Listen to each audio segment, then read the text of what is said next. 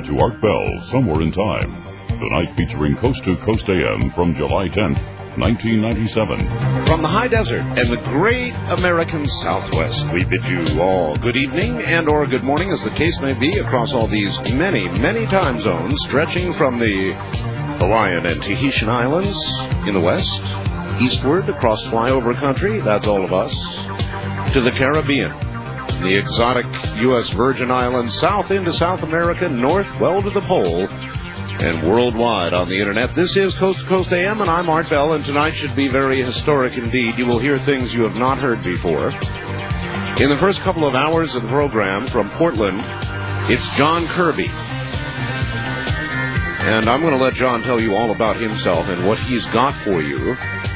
Not in terms of stories so much this morning, but in terms of actual audio clips from some of the people whose names, if you don't know now, you certainly will know before the next couple of hours go away. I don't know if we'll call this one Roswell case closed or not. We'll let you decide for yourself. So all of that coming up in the first couple of hours, then open lines and anything you want to do. Last night certainly was wild enough. So who knows what's coming up tonight?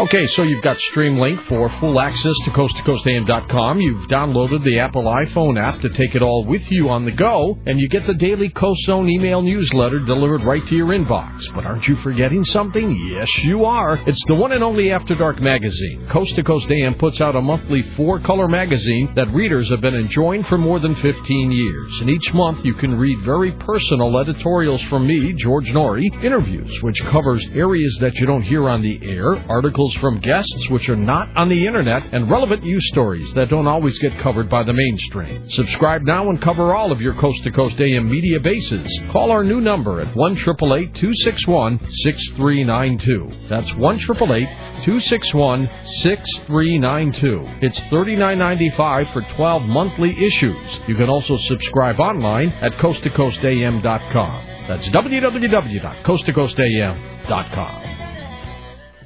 Now we take you back to the night of July 10th, 1997, on Art Bell, Somewhere in Time.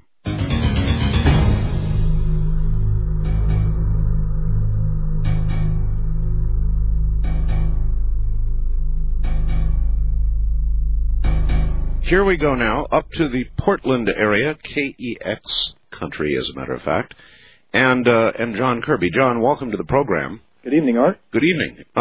It's great to have you back.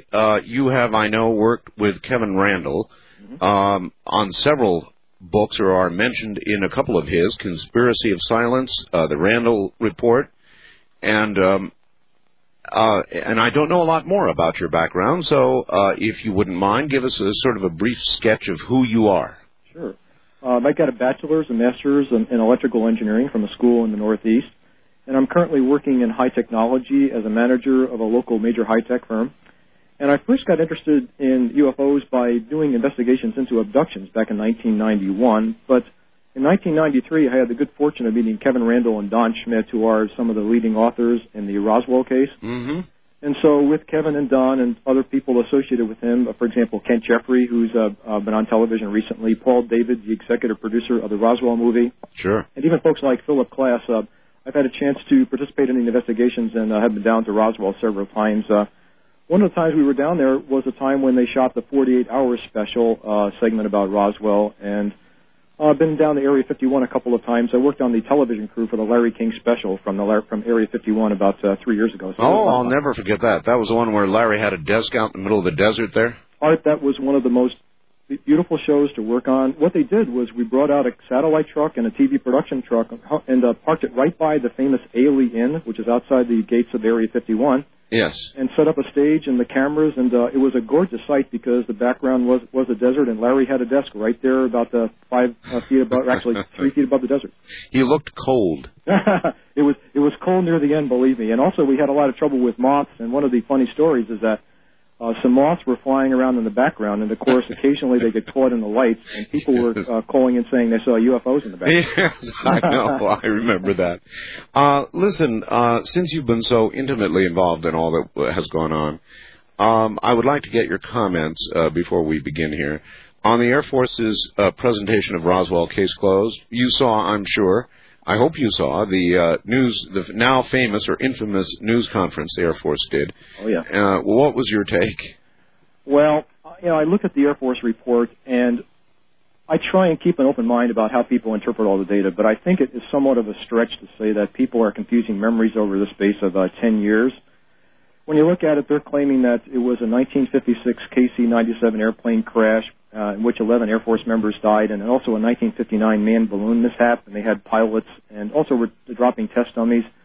I think I can remember exactly. Matter of fact, I do remember exactly where I was and what I was doing when I heard that President Kennedy died, because these big events, you remember exactly where you were. I remember sitting in the 6th grade and the teacher coming in and saying, the president just died, and I can tell you exactly the environment, and there's no question about where I was and what happened. I was at Amarillo Air Force Base, John, so you must be a little younger than I am. How old are you? I'm right now 44. Okay.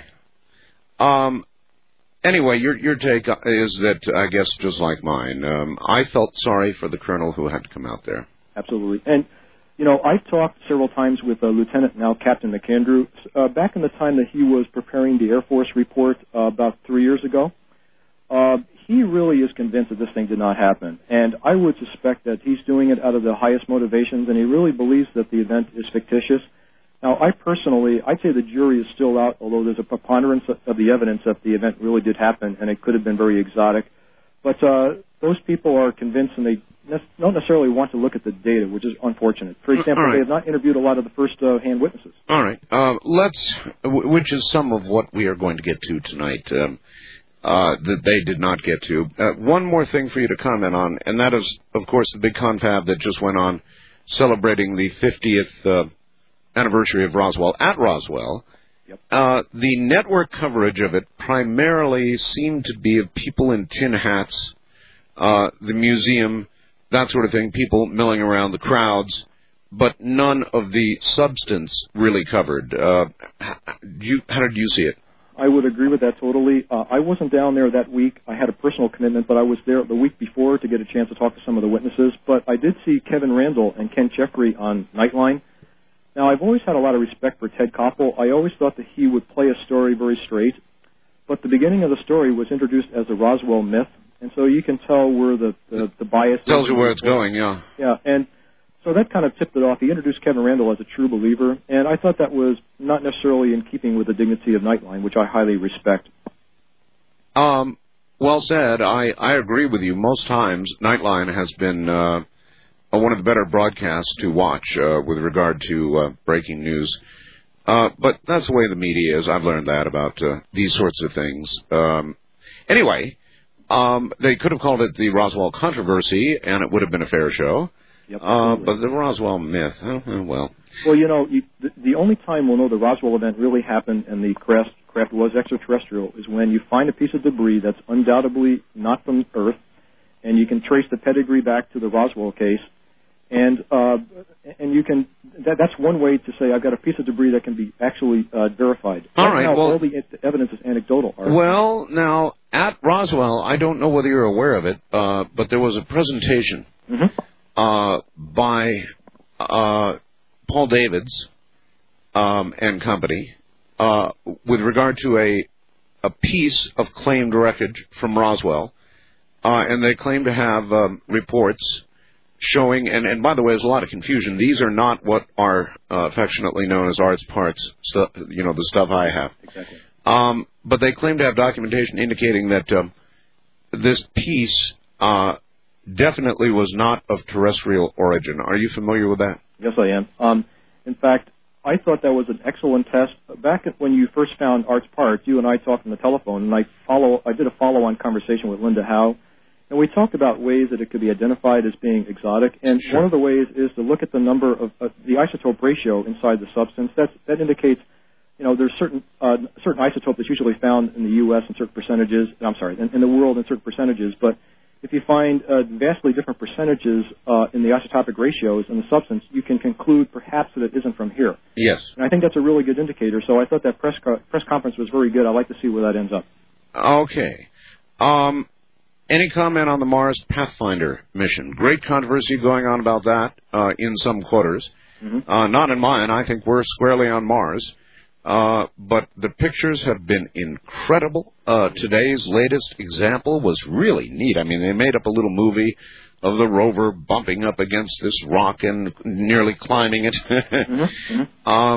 Any comments on the whole Pathfinder thing? You know, Art, it's remarkable what the technology will do. And I don't always agree with Richard Hoagland on various topics. However, I think it was Richard's pressure to keep NASA open to revisit the days back in Viking. You probably remember when the Viking lander landed on the moon. They had live coverage of that, also live coverage of the Voyager flybys. And I was hoping that they would open this thing up real time to the data. And I don't know whether that was a recent decision or not, but they did. And it shows you how exciting it is. I've tried to get onto the website. The website has taken millions of hits per day from around the world. Oh, yes. It's a very good PR event for NASA. I don't know why they don't do this for other missions, and I'd like to see the same thing happen for Cydonia, frankly. I'd like to see what's really there.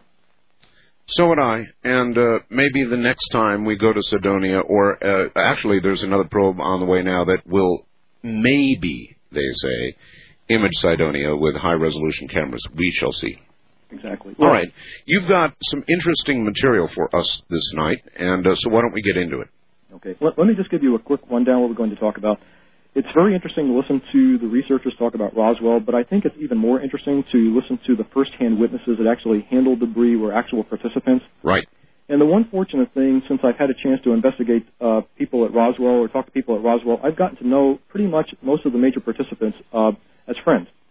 And what I thought I would do is last week, when people were thinking about it, I called several people, and I'll tell you who those people were, and said, would you mind giving me your memoirs and answer some questions? They said, fine. Then I thought maybe you might like these too, and they gave me permission to play these on the air. Very good. So what you're going to hear is a conversation, excerpts of a conversation with Walter Haut. Everybody's heard of the big press release saying that the United States had captured a flying saucer. Right. This is the guy that actually put out the release. The guy who put out the release. It's Walter Haut. All right. I got corrected. Haut. Everybody pronounces him incorrectly. It's Walter Haut. He said you ought to be Haut, so it's Walter Haut. All right. Also, another person is Frank Kaufman. Now, Frank was in a newspaper, U.S. News and World Report today, and I'll comment about that later on, but Frank claims to be one of the people that was sent to the impact site to clean up the bodies and the debris, and we'll get some excerpts from him. Also, Jesse Marcel, Jr. Now, he is the son of a person named Jesse Marcel, a senior major. Mm-hmm. Now, Marcel was the first person to go to the Brazel Ranch to look at the debris, and he brought the debris home and showed it to his son, and his son still is alive and doing real well. He's a doctor in Montana, and he's going to talk on tape exactly what he saw and what he thinks about the possibility that it's a mogul balloon or some other mundane explanation. Other thing I've got is a very rare tape that I don't think has ever been aired before, except I aired it on your show about 2 years ago. It's a conversation that Jesse Sr. had with Jesse Jr. When he went back for the first time to Roswell and talked about the experience. Jesse Jr. happened to find that tape in an old box of debris, and he didn't know why his father recorded it. His father recorded it and put it in a box, hoping that Jesse would find it. So we're going to hear about that. Finally, Colonel Thomas DeBose, who was the Chief of Staff of the 8th Air Force, he had a conversation with Kevin Randall, and he's going to talk about specifically that this balloon story was a cover story to keep the press off General Ramey's back. That's on tape. And finally, a person named Major Edwin Easley. He was the Provost Marshal for the 509th Bomb Group, and he's going to be on tape saying that I can't talk about it. I'm still sworn to secrecy. So something definitely odd happened. Well, that's quite a lineup. And I remember vaguely the conversation between Jesse Marcel Jr., and I've had him on the air as an interview, and Senior, but that's a very historic, unusual piece of tape. Yeah, you were kind enough, when I did get a hold of the tape, you were kind enough to put me on the air, and we played that one night. So that was about 2 years ago. All right. Well, if we have time, I don't know how long each one of these is. They're about 2 minutes each, maybe less. All right. Why don't we go ahead and do one? Why don't we begin one now? Okay. Art, would you mind if I give a brief history of the incident so people can get of course in context? not. Of course not. Go right ahead. Let's talk about what happened in 47. I think a lot of people aren't that familiar with the Roswell case, and so I just pulled together some of the data today, and I'll try and give like a 2-minute history of Roswell. The first big thing that happened was in June 26 of 1947. People probably remember the name flying saucer. Well, the flying saucer term was first coined by a person named Ken Arnold, who was a pilot who happened to be flying near Mount Rainier up here in the northwest near Portland. He saw objects in the sky that were skipping along the air like saucers skipping along water. They weren't shaped like saucers, but they skipped like saucers. Uh-huh. And the news media picked that up.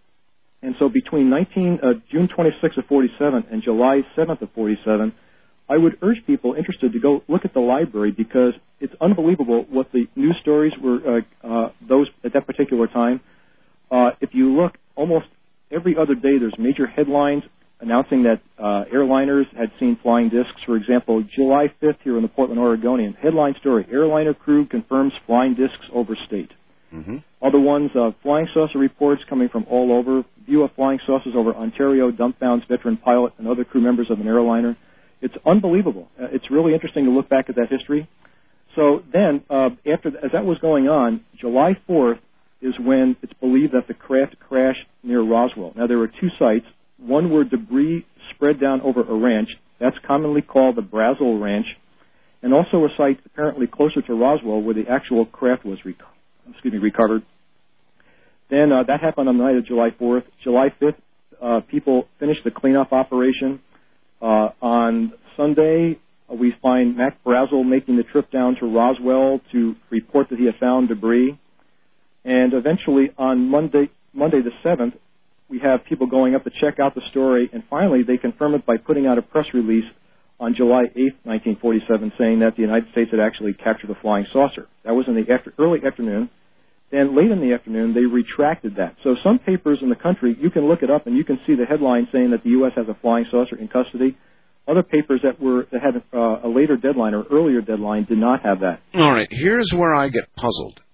With all of the newspaper headlines, the radio reports, everything occurring in 1947, how could the Air Force, I've got to ask again and again, have referred to the beginning of 1953 to account for something that obviously, when we have the proof, occurred in 1947. No matter what you believe occurred in 1947, they used the beginning of the experiments in 53 to account for it. It's ridiculous. Yeah, it's very odd. I think their claim, Art, is back in 1947 that there was a crash of a mogul balloon on the Brazil Ranch. Yes. And they still target that date as being in 1947. The trouble is people were reporting bodies, and so what they did was they looked over the history to see whether they can record anything having to do with body recovery. Well, yeah, but nobody reported aliens parachuting in. Right. No parachutes were reported. You're right. Okay. It's a very odd... It's an odd claim by the Air Force. Yes. Okay, what we can do, Art, if you want to, we can get into the first clip. It's a relatively short clip, about 2 minutes if we have time. Well, now we're getting dangerously close to the bottom of the hour, and I don't want to have to cut it off. Okay. So we can talk about, for example, where do you go from here? You've been investigating this. Now there has been the big Roswell blowout at the 50-year point.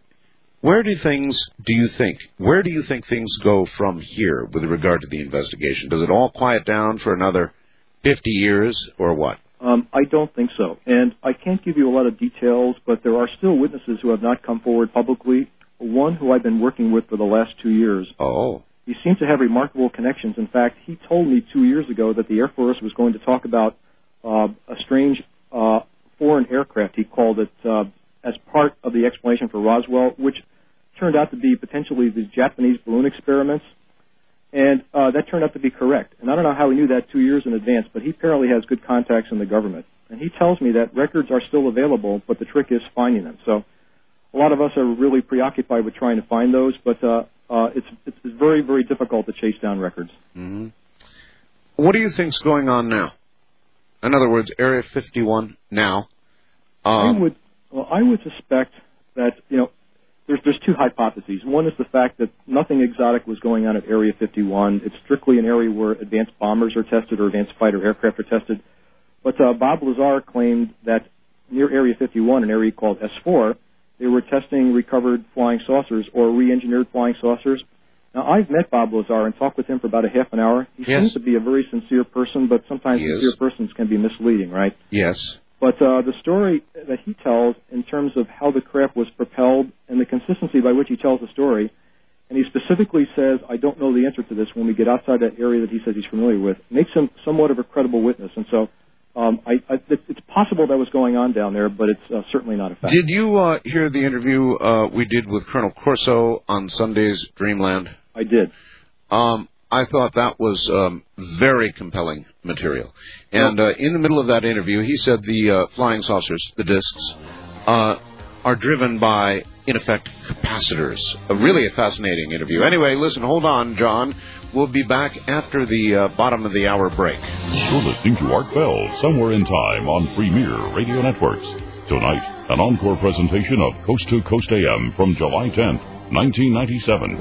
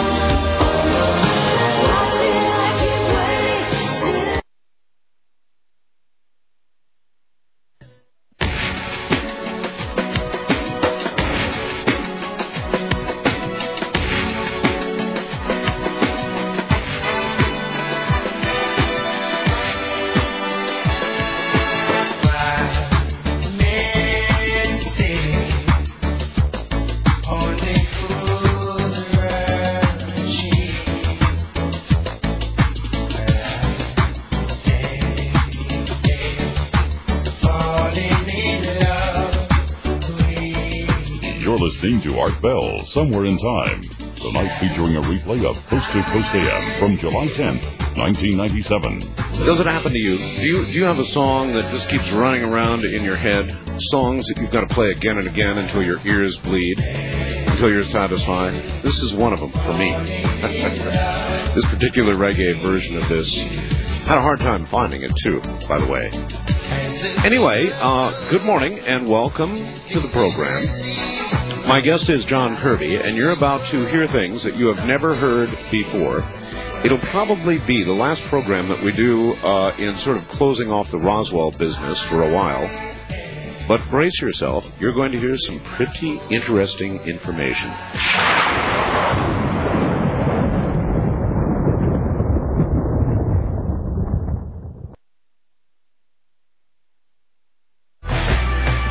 Streamlink, the audio subscription service of Coast to Coast AM, has a new name, Coast Insider.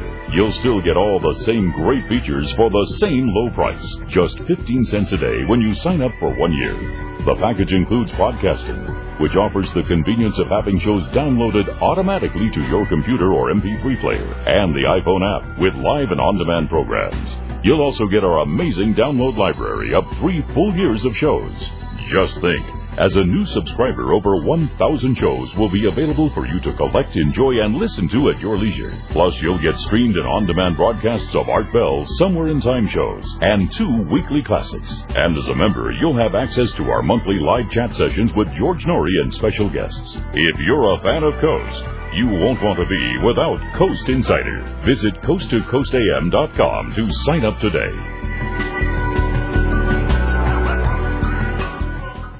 Here's what you missed on Coast to Coast AM with George Norrie. There are some who always wonder why, if there are ETs out there, they don't come and bail us out. Why haven't they fixed the oil spill? Why haven't they taken care of famine and wars?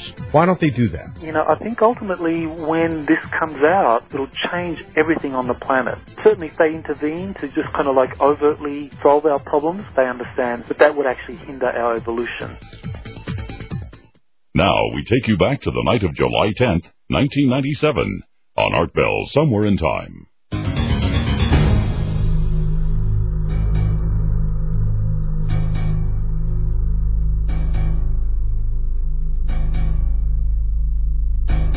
Back to John Kirby in Portland. John? Hello, Art. Okay, why don't we begin on what you've got? Okay, well, let me take you back to Tuesday, July 8th, 1947, and I've got a copy of a newspaper, the Roswell Daily Record, in my hand, and the headline says, RAAF, that's Roswell Army Airfield, captures flying saucer on ranch in the Roswell region. No details of flying disc are revealed. I'll just read the first paragraph. The Intelligence Office of the 509th Bombardment Group at Roswell Army Airfield announced at noon today that the field had come into possession of a flying saucer, et cetera, et cetera.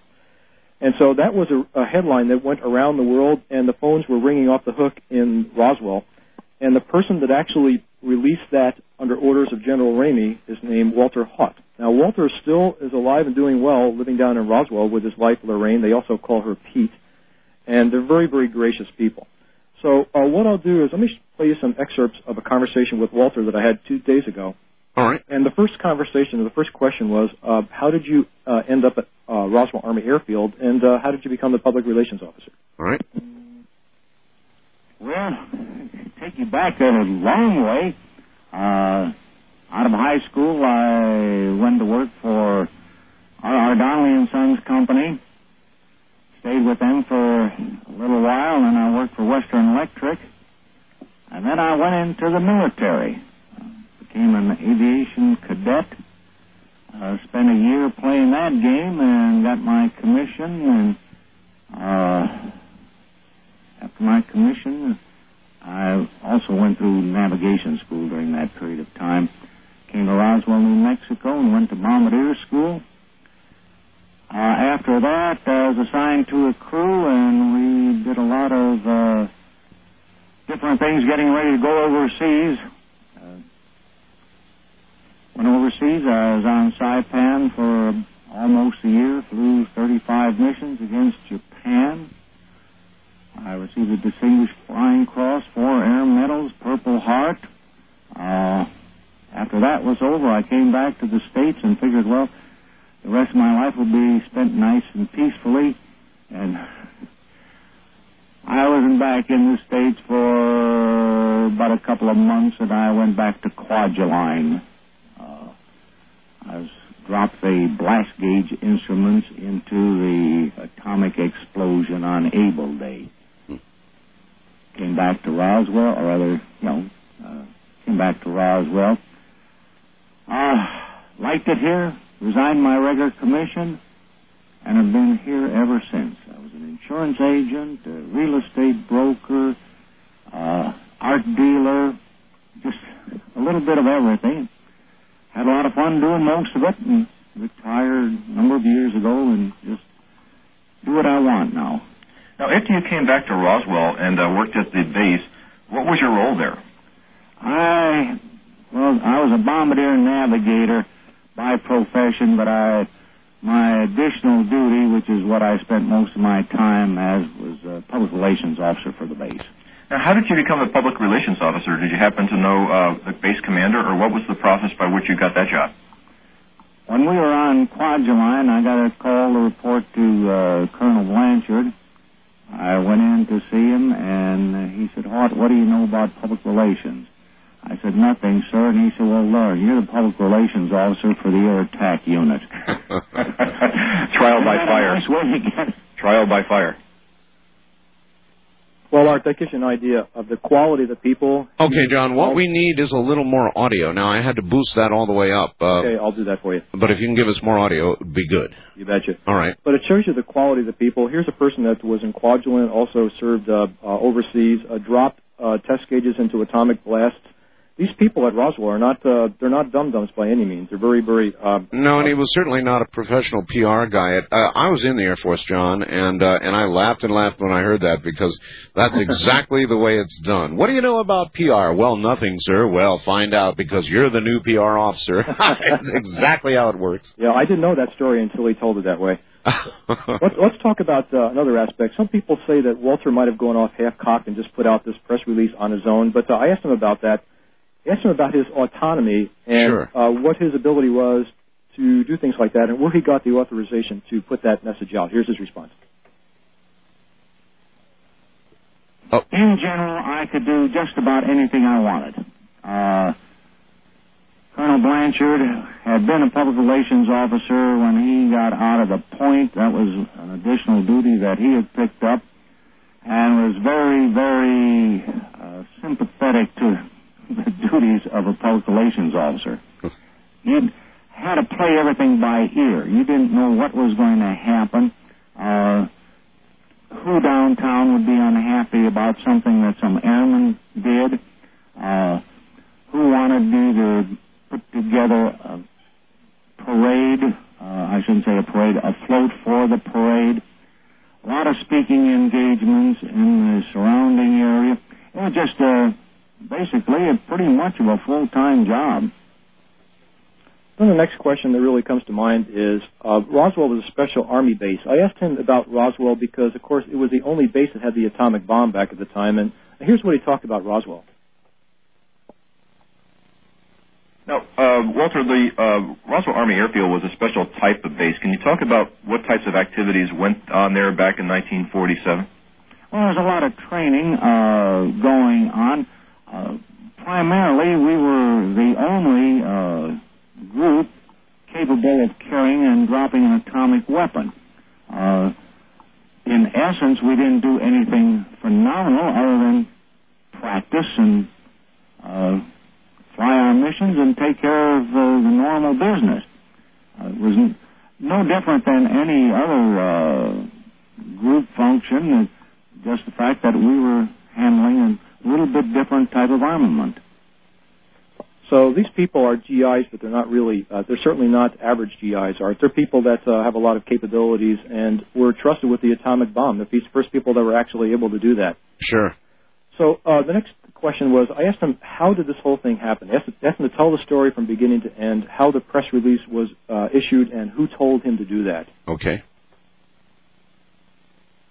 Well, it was a very, very simple thing. I got a call from Colonel Blanchard, and I can't give you an exact time because I don't remember it. It was somewhere probably between 10 and 10:30 in the morning. I went up to his office. I'd been called up there. I think the base adjutant called me. And he, after I gave him a highball and all that, said, I've got a press release I want you to take to town and deliver to all the news media. Now, did you write that or did he write that? Did he give you a draft? He gave me a draft of it. And I had to just fill in a few things. It was no great, fantastic thing. It was a very, very simple press release, very short and to the point. Here we are, and that was it. I brought it to the local newspapers, the radio station, and came home and had lunch. Went back to the base, and the phones were ringing off the hook. I shouldn't say phones, the phone was ringing off the hook. I answered the telephone continually until, I would guess it was around 4 o'clock. It started tapering off. By 4:30, I felt I could get out of there, and I came home and had dinner. So it sounded like a fairly mundane day for Walter, but... well, now, there's a part that I don't get. In other words, Walter is just sort of going ho-hum.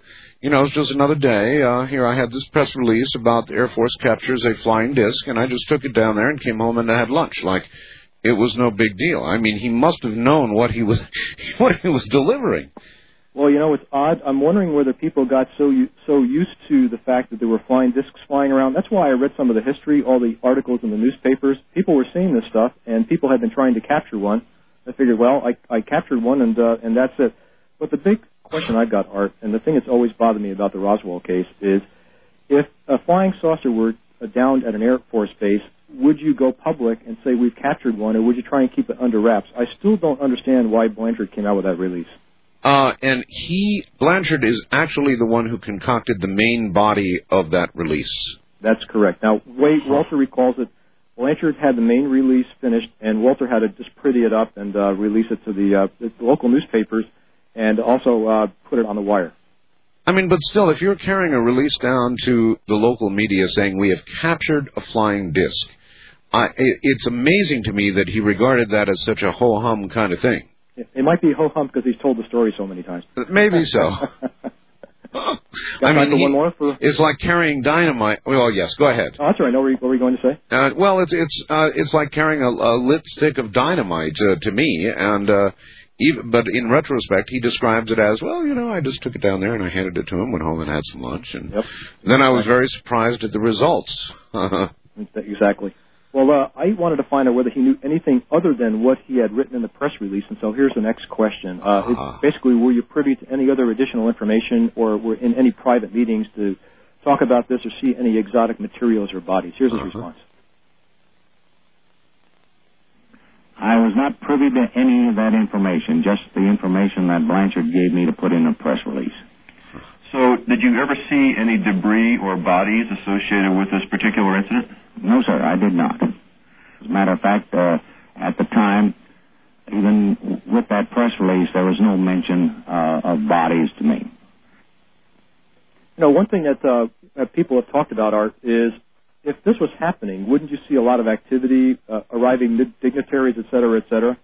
So I asked Walter if he remembered anything that was really unusual, people flying in, flying out. Now, one thing he does say, and you'll hear, is he doesn't recall any unusual activity, which I thought was a little bit odd, but certainly not necessarily inconsistent. Perhaps people were coming in and not telling the public relations person what's going on. Right. Do you remember any increased activity at the time, for example, an unusual number of incoming or outgoing flights or dignitaries? Not really. To me, so many of those things happen on the flight line. If people were coming into town or they're flying in, that was done on the flight line, and my office was quite a distance from it. If it was of any import, I was told about it, and I'd go out with the cameraman, and we'd take pictures and do all those things. In essence, I didn't get a lot of that information. If they wanted it publicized, they let me know, and if they wanted to keep it quiet, they didn't say anything to me. Do you remember anything happening over the next couple of days as fallout to the event, or did it pretty much end on that particular day? Well, I think the only thing that happened beyond that was General Ramey putting out his press release to the effect that it was not a flying disc, it was a weather balloon. Now, were you involved in that release at all? No, sir, that came directly from him. So pretty much that ended Walter's involvement. The only thing that he's really done is tell the story about a few thousand times since that date. Art, he's never changed the story. It's always been consistent. That's a sign of a credible witness, in my opinion. Yeah, I agree with you. He sounds very sincere, very matter-of-fact, and it is hard to discern whether, in his telling now, it sounds so mundane, whether it was really that way then, or whether it's just in the retelling it has become mundane for him. Yeah, I totally agree. Judging by what people have said for their time at the base, they said it was very chaotic at the time, no matter what happened. And so I think there were a lot of people that found it a lot more exciting, but apparently Walter did not afterwards. Well, there's another question that often comes to mind, and that is, I talk to intelligence officers about this, and they say when an event happens at a base, would you, sometimes they tend to transfer people out of the base so that people can't continue to tell the story or corroborate each other. Sure. So I asked Walter whether there was any transfers out of the base, as he recalled. Mm-hmm. Some witnesses have alleged that after the event, folks that were at the base who might have been a participant in the event were scattered to avoid having a lot of people at Roswell that remember the particular incident. Do you recall any a large amount of transfers out of the base after July 47? No, I do not. If there were large numbers of them, I think I would have known about it, and it might have stuck in my mind, but there were so many other things going on. I was running around in circles. So, but he also indicated that if something like this happened, it wouldn't always be related to him, Art. And one other question I asked him, I said the base was there's a lot of secrecy on a base. Why would the base commander issue the press release to the world? Pretty much of a question we just asked a few moments ago. Here's his answer. All right. I think, if you want my opinion, I think this was just part of a well-orchestrated plan. Civilians had seen this material. Military people had seen the material. What better way to cover it up than to have the local commander said, we've got a flying saucer in our possession. It was found on a ranch out here, and the next day the general said, oh, they were wrong. That was not a flying saucer. That was a weather balloon, a new type of weather balloon. You've got to take yourself back to 1947, a difference in just about everything. When the commander said that this is what happened, that's what happened. You didn't say, oh, I don't think so, or anything of the sort. That's right. You accepted it pretty much. Art, I think you talked about it on your show several times, that it's really amazing how the military has changed in the perception of the public. When a military commander would say something years ago, or I think you also mentioned the FBI, you took it as gospel. That's exactly right. Yeah, and that's the way it was. Actually, in the military, you took it not just as gospel, as an order that you would follow, period. I mean, you were trained, the military trained you, John, to accept orders without question. Mm-hmm. Not to think about it. It wasn't your job to think. It was your job to do. If they told you to do something, and this would certainly apply to a PR officer, you do it. That's all. You do it. And maybe in that light, since he wasn't really a PR guy at heart, he was just following orders. That's all. Here, take this downtown. Okay. And he did. Came back and had lunch. That's right. My sense of what I've just heard is that was very much just an innocent in this, following orders. He seemed very sincere. That's right. And if you could argue that there is an inner circle, he was not part of the inner circle. He just was a guy that put out the initial word, which was eventually contradicted by General Ramey a few hours later.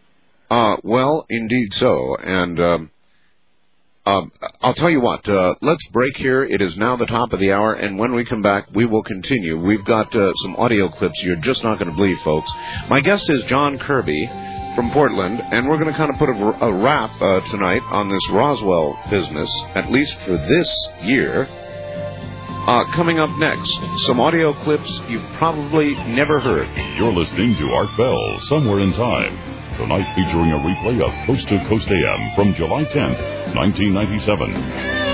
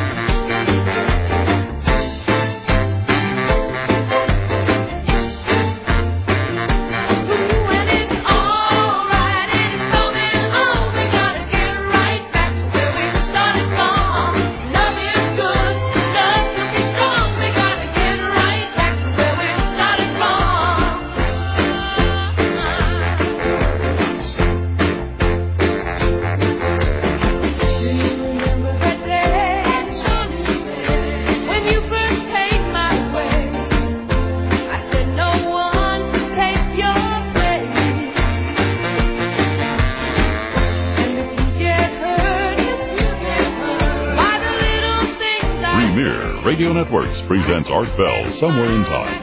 Tonight's program originally aired July 10th, 1997. My guest is John Kirby, and we're kind of putting a wrap on Roswell with the actual voices from Roswell. Walter Hatt, who is the guy who actually delivered the press release to the newspaper and to the radio station in Roswell, was just heard from. Coming up, you'll hear the Marcells, Senior and Junior, and more. There's quite a bit ahead, so stand by.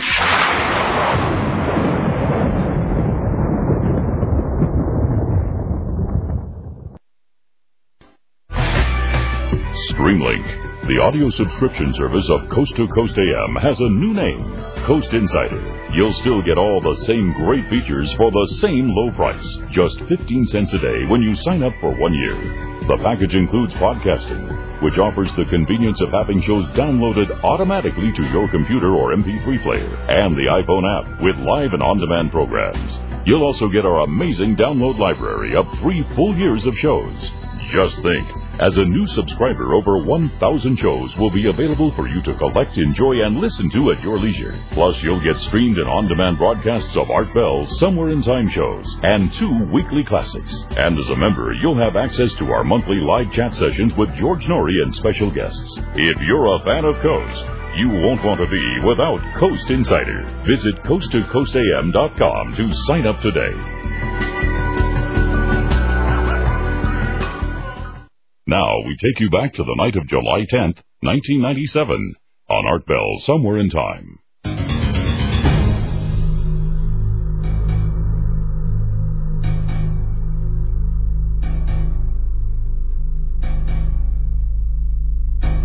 You might want to make note, tomorrow night Father Malachi Martin will be here. And an interesting note for you. At his age, what an incredibly active man, advisor to 2 popes, and virtually the real exorcist. And when we talked to his secretary, I think it was day before yesterday, she said he's doing an exorcism right now and should be back shortly. Can you imagine that? At his age, still doing exorcisms. It is an incredible story, and if you have never heard Father Malachi Martin, you're not going to want to miss tomorrow night, believe me. And we're going to lay heavily on the phones for you tomorrow night. Back now to John Kirby in Portland. John, you're back on the air. Okay, Art, hi. Where do we go from here? Well, the next witness I was going to talk about and have excerpts from is a gentleman named Frank Kaufman. Yes. Now, Frank is a person who claims to have been called to clean up the debris site, actually the impact site, yes, just north of Roswell, and he'll describe the bodies, et cetera, et cetera. I just want to talk about Frank a bit. I first met him back in 1994, and that was when Kevin Randall, Don Schmitz, and Phil Klass, and several others and myself were down in Roswell with the CBS 48 Hours crew. Right. And also met him again when he was doing a Channel 4 special for Great Britain. Now, he normally doesn't do a lot of interviews, but he's done a couple and has done several in the recent times. Now, it's interesting because I happened to talk with him today because he said, John, take a look at the U.S. News and World Report for July 14th. And so I pulled it up, and I'll just read you about 3 sentences if you don't mind. Sure. It said, the oddest witnesses of all is Kaufman, who claims he's still part of the secret military team that recovered the UFO in 1947, although he was discharged from the military in 1945. And despite what other magazines say, he's never substantiated his claim that he later worked at the Roswell base as a civilian. And he said, when I spoke with Kaufman last year for MSNBC, I couldn't believe that this tail-spinning old coot was a leading witness in several books and TV shows. Well, I haven't heard people called old coots for quite a while. So I think Frank was probably less than pleased, but he asked me to tell a story that I'll tell now. When people look at Frank's military record, it suggests that he was discharged in 1945. That's actually the case, but when I was down, he showed me documentation that he, in 1945, transferred from a military person. He was a NCO, a non-commissioned officer, IC, in charge. Right. And I saw the paperwork that said he was transferred to become a member of S1, which is Personnel and Statistical Team, a civilian, but still reporting into the military structure. That's actually very common, John. That's what I heard. Now, you can probably comment a lot more on that, Art, but I understand that there are cases where civilians still are associated with the military. Oh, absolutely. No, it's very common for people to retire or leave the military, become discharged, and take a civilian job doing virtually the same thing, but making a lot more money for the military. And so, no, it's very common. So he couldn't tell me very much about it. He said that it primarily had to do with intelligence, and he and I have talked about some things that he did, but I'd rather not get into it right now. But it had to do with kind of keeping a lid on the secrets of the base, because, in fact, at that time, there was a lot of Soviet spies trying to get at our military secrets, especially the A-bomb. Sure. And so there was a huge staff, apparently, that were trying to protect the secrets, and rightfully so. So he was one of the members of that staff. So, once again, Frank claims that he went up to clean up the impact site. So let's talk to Frank just on tape here. And the first thing I did was ask him about his background. Well, I was assigned to a special unit at Roswell Army Airfield in 1947. I was a civilian at the time. I got out from my military service in 1945, and then I was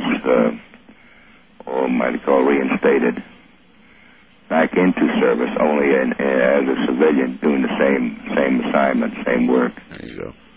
Wasn't that unusual to get reclassified as a civilian and still maintain your operations at the base? No, it was not, because I was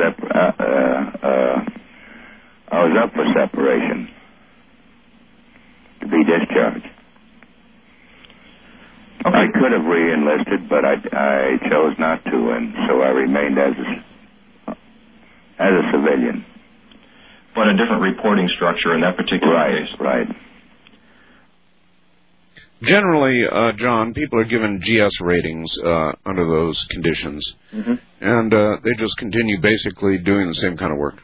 Yeah, that's what he claimed, and the documentation that I saw makes me believe him, Art. So okay. I still think he's a very good witness.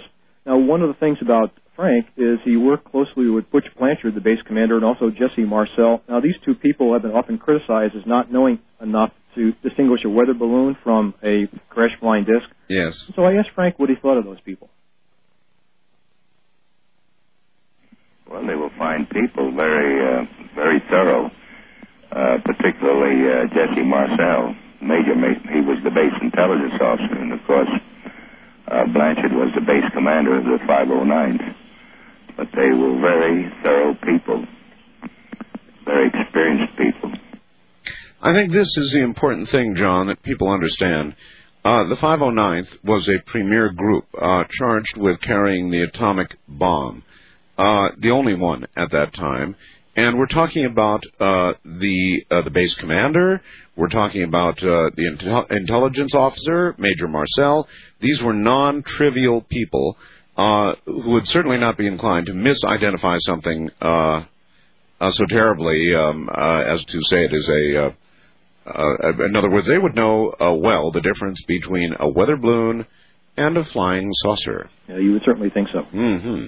Well, the way the story goes, Art, is Frank was at Roswell, but remember the articles I read at the beginning of the show, in case some people didn't get it, there was a lot of sightings about a week before the Roswell case all over the country. Yes. And it turns out that many of these sightings were going on near military bases. One was at White Sands, New Mexico. Mm-hmm. And so they asked Frank to go out and look at the radar at White Sands and report back to Roswell what he saw, because there was apparently a very good radar station at White Sands.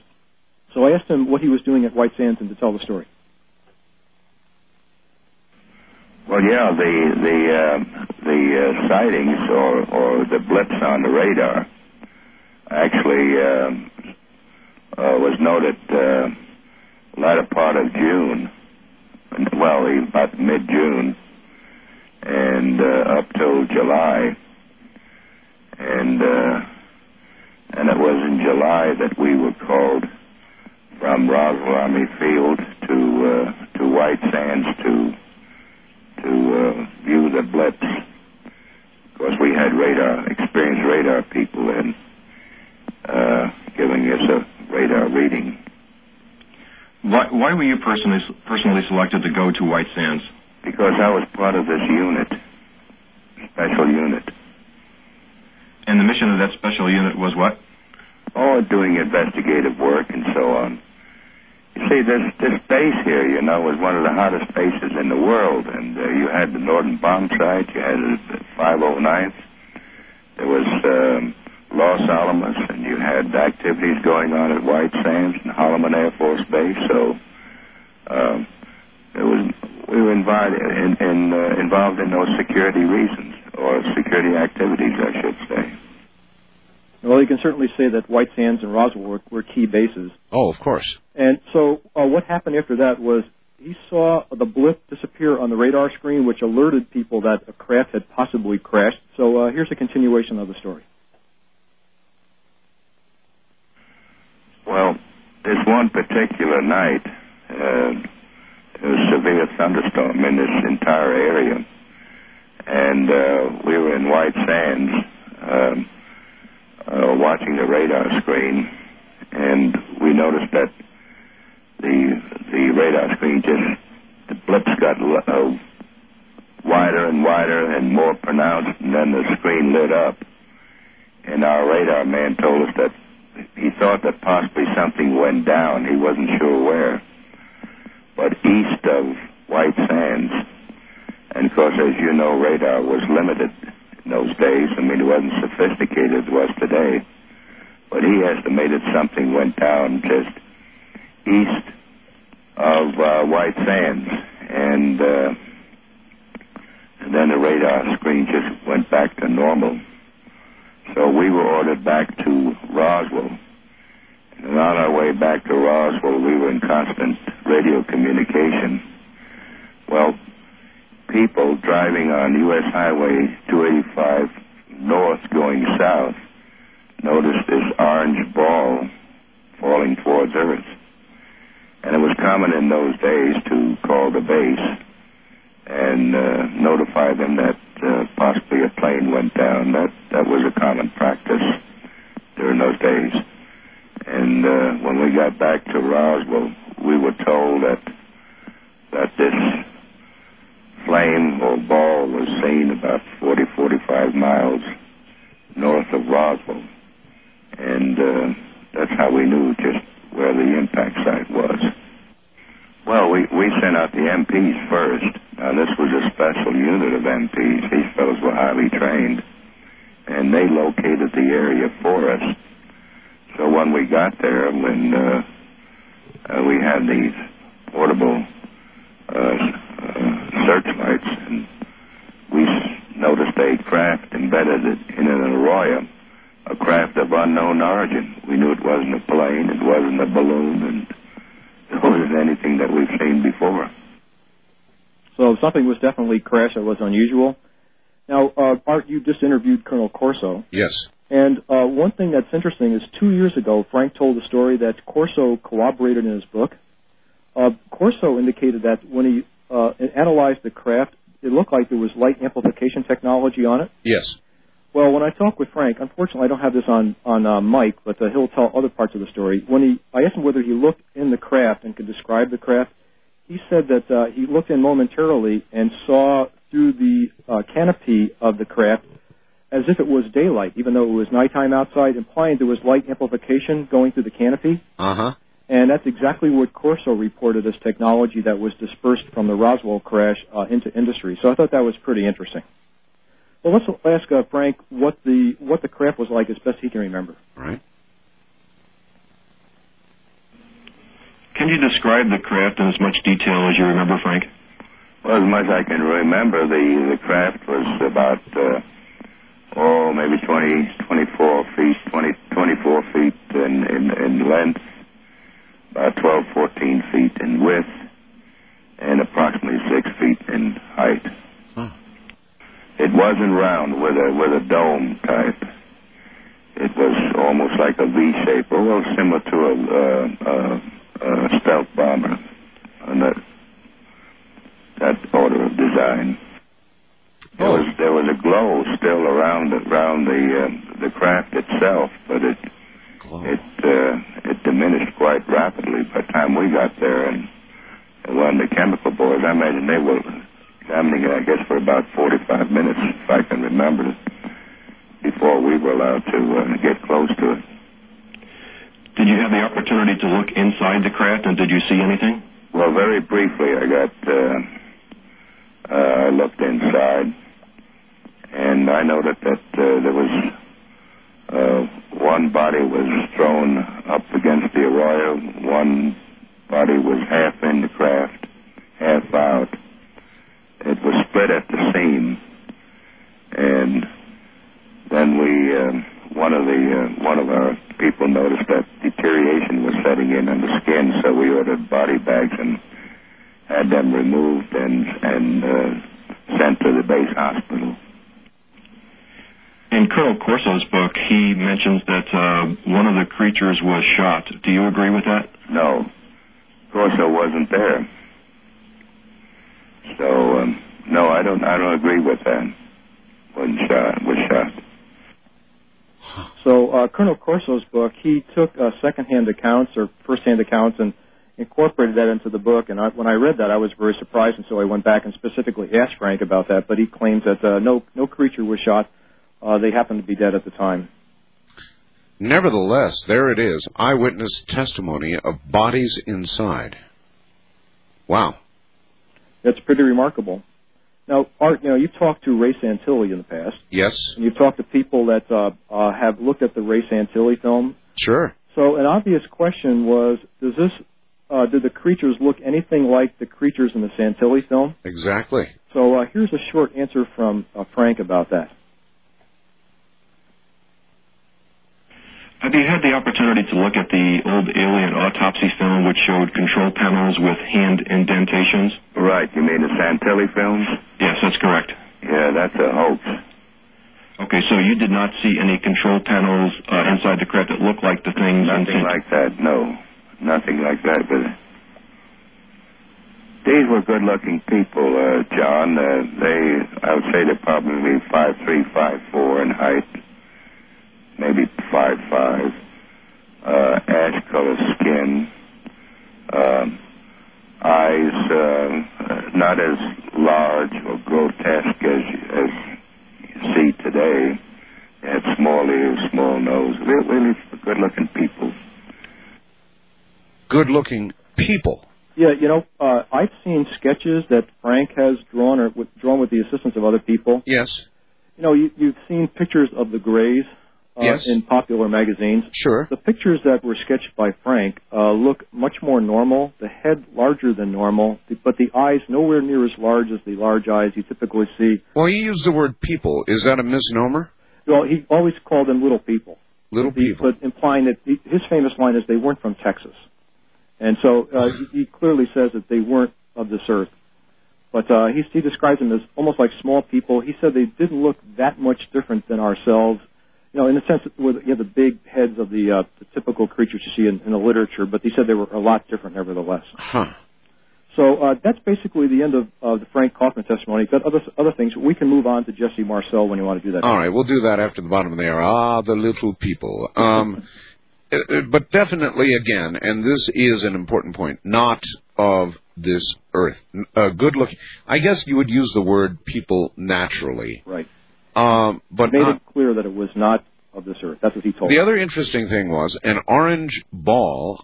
I've not heard it described that way before, falling, and then his description of the craft itself as glowing after it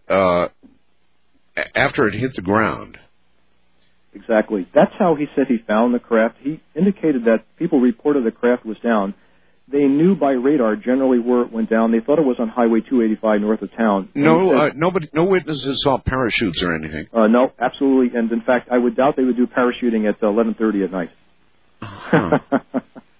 Well, again, I keep thinking of the Air Force explanation, and these were good-looking people. All right, I saw the dummies, the crash dummies, the Air Force showed. Mm-hmm. I would not describe them as good-looking people. Moreover, they were fully at least 6 feet tall, I would say. They were as tall as the Air Force officers that were sort of jokingly saying, here we are, buddies with the crash dummies. Is that your take? Yeah, these, from what Frank describes, they're much different. They're smaller. The dummies I did see in the Air Force report were full size, and so you could not explain the size difference. All right, coming up, audio from Jesse Marcel Jr.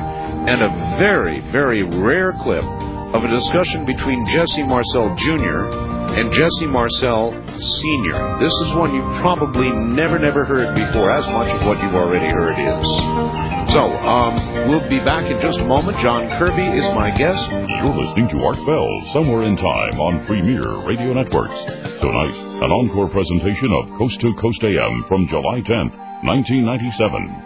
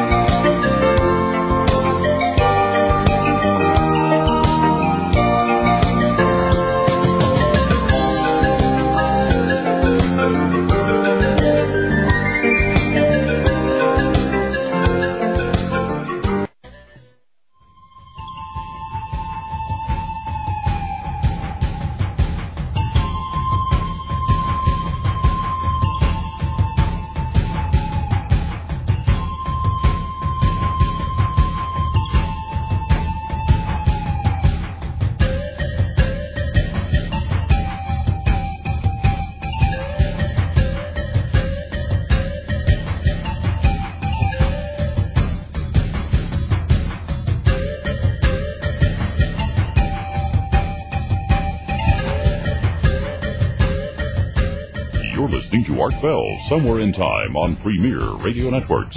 Tonight, an encore presentation of Coast to Coast AM from July 10th, 1997. Top of the morning, I'm Art Bell. John Kirby is my guest with live, well, not live, but with actual clips from older people who were actually at Roswell. Coming up, the Marcells, both junior and senior. And a lot of this you will never have heard.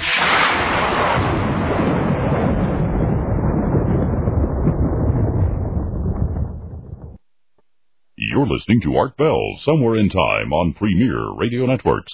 Tonight, an encore presentation of Coast to Coast AM from July 10th, 1997.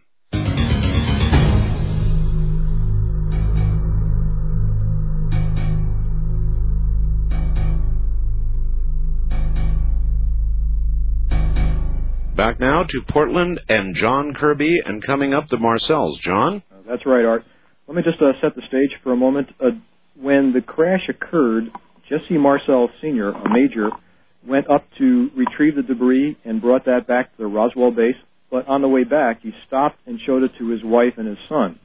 And so, although Jesse Marcel Sr., the major, has passed away, Jesse Marcel Jr., the son who looked at the debris and handled it, is still alive. Now, there's been a lot of claims over the last couple of years that this thing was really a mogul balloon, or it was, per the Air Force report, dummies. And so I specifically talked to Jesse about what he thought in terms of this being mogul or this being actually something that was more exotic than that. So we can hear some of his comments. First of all, I asked him what his background was, what he was doing in 47, and what he's doing right now.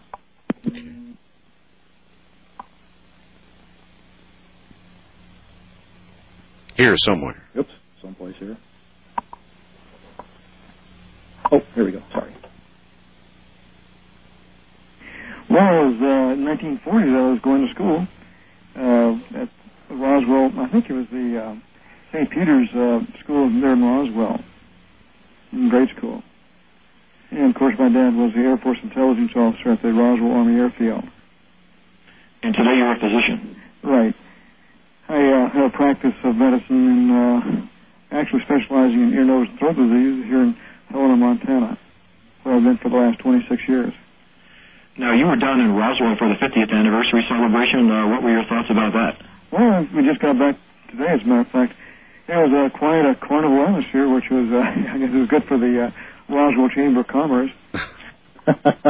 Great comment, because it was good for the Roswell Chamber of Commerce. Sure. I think you've heard some of the stories.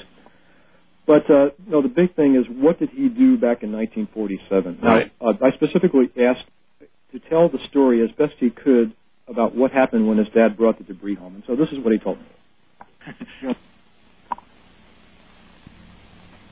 Well, as you know, my dad was a base intelligence officer, and as such, it was his job to investigate unusual events, aircraft accidents, things of this nature.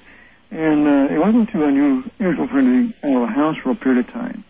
And that night in particular, I remember he woke my mother and myself up very excited because he found, he was out to recover some debris from the desert out of Roswell. And he felt this was unusual enough that he wanted us to see it. So he came in, woke us up, and I think he said something like a word like a flying saucer, although I'm not sure about that, but I think that was the meaning he was giving to us. Can you describe what you saw? Well, I got up in the kitchen. There was a lot of debris on the floor, and there was some metal foil, some metal structural members like I-beams, and some black plastic like Bakelite at that time. And I do remember the first thing he wanted us to do was to look for any electronic components such as vacuum tubes or resistors, condensers, but there wasn't anything like that.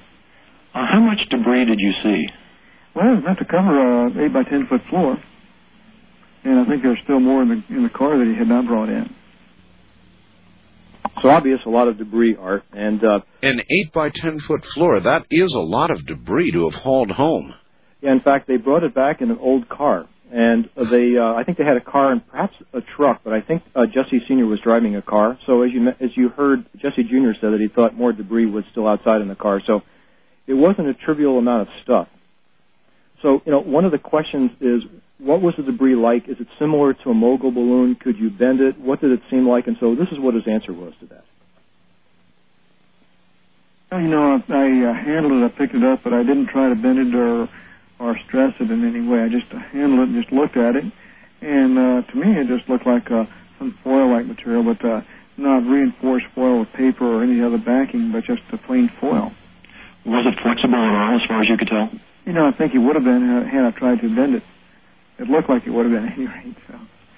Now, you also saw what looked like I-beams. Can you describe those? Well, that was the most peculiar part of this whole thing. There were some metal I-beams.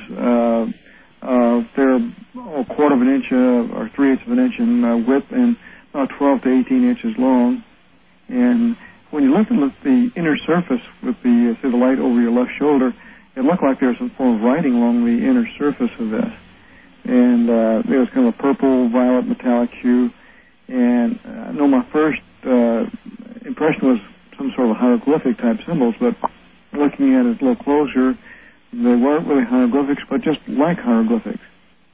The strange thing about this, Art, is a recent report suggested that if this really was a mogul balloon, when they looked back at some of the mogul debris or mogul structure, there was tape on it, which had some flowers. Now, why in the world they would put flowery tape on a mogul device back in 1947, I'm not sure.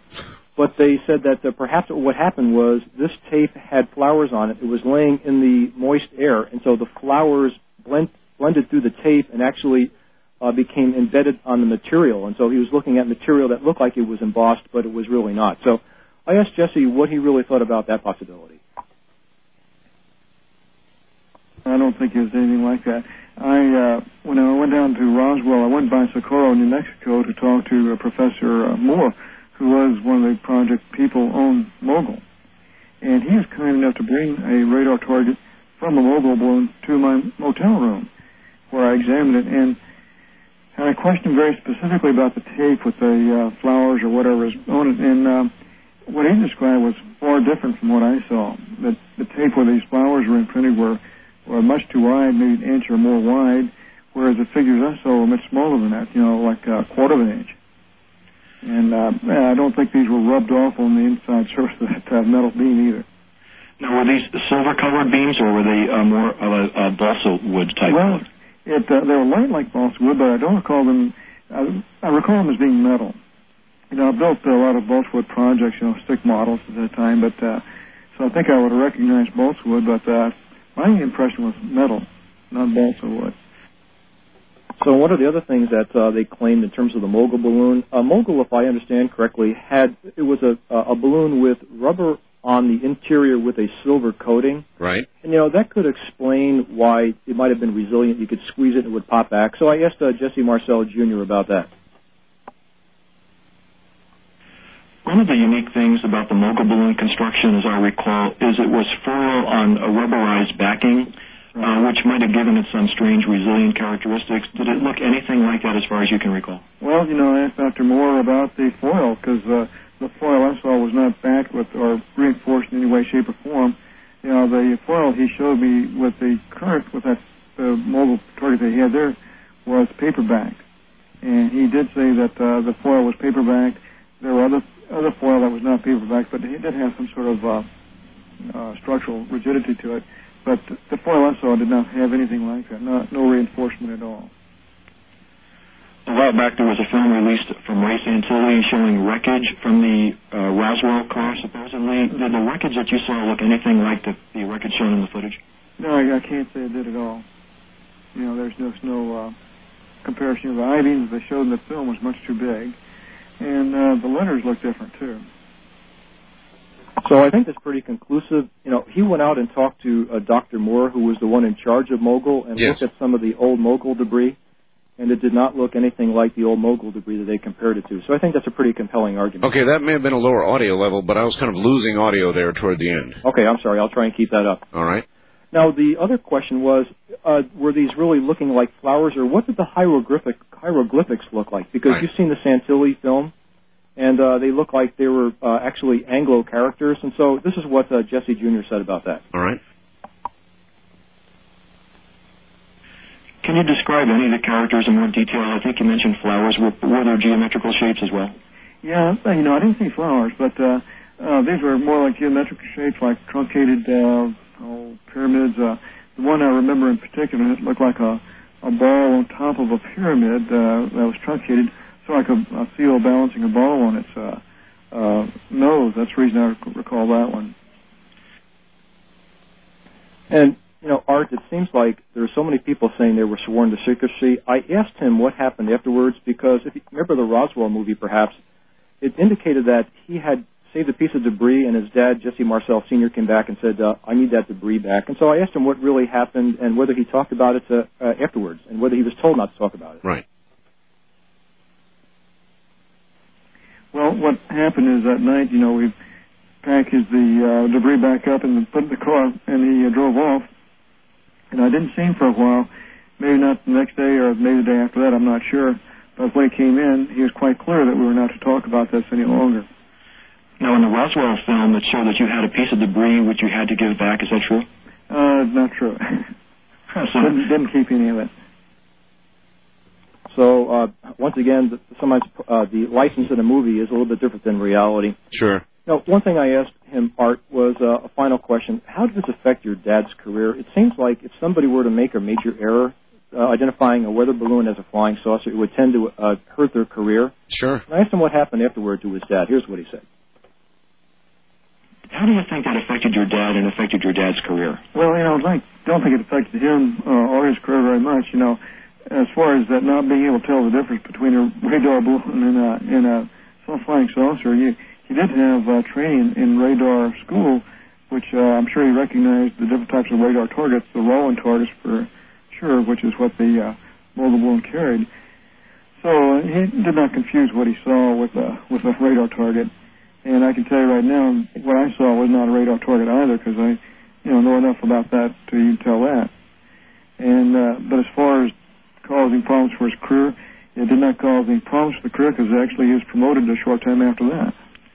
Did he ever give you any more details about the crash or the debris afterwards? Well, years later we briefly discussed it, and that's after he had come back from a trip out there at the behest of one of the stations there in New Orleans. And I asked him, was there any debris left? And he said, no, they vacuumed the whole head up, as you know. And we briefly described what we recall seeing as what the metal looked like, the beams, and what the writing looked like, and we all kind of coincided with what we recall.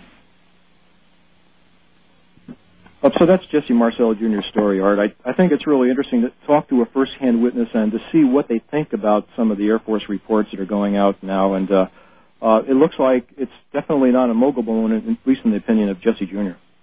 All right.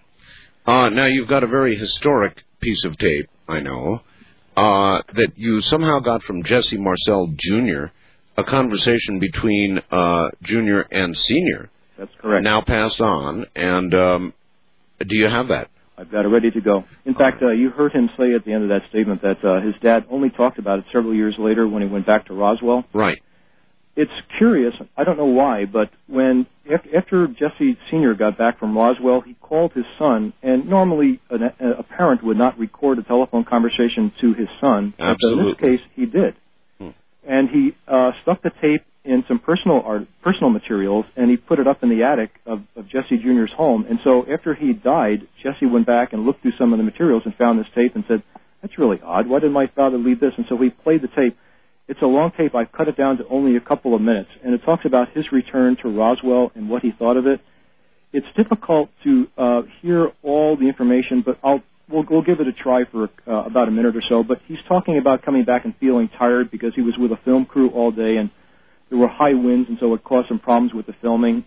They visited their old house in Roswell, both inside and outside, and people took them back in the house again. They looked at the floor where the debris was spread out. And no debris was there anymore because it was vacuum cleaned. So we'll just listen to about a minute or so of this. All right, let's give it a try. Well, finally got back home. How was your trip to Roswell? Rough. Oh, man, tiring. I'm happy to be back home, I guarantee you. Yeah. It's quite an ordeal. Yeah, but this is 3 days of it. And besides that, the second day I spent all day looking for that ranch where we found this stuff. We finally located. It was too late to take pictures, so we had to drive all the way back into Roswell. And the next morning we took off and went out there, and they got their pictures, but the only thing we ran into high winds. Yeah, that's what weather was saying. I guess it is.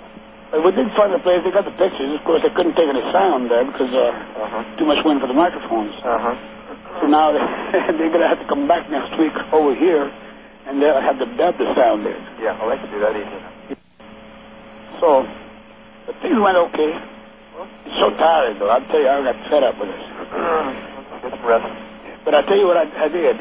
I got a chance to visit 1300 West 7th. Oh, you did? Not only externally, but internally. I met the people who live there. Oh, for goodness sake. I even got my pictures made out there. Oh, for... They even took pictures of the floor. Well, you get the feel, Art.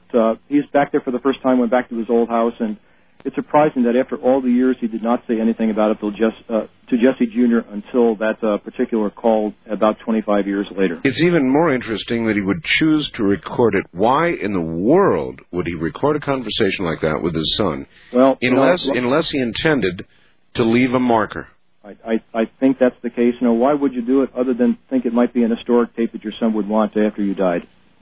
So I was very happy that Jesse Marcel let me take this tape and play it on the air because it had a lot of personal things on there because at the time Jesse Marcel Jr.'s wife had died, so his father was very compassionate, consoling him for that. And so obviously those excerpts aren't on the tape that you heard, but it shows what a fine man Mr. Marcel Sr. was. Yes.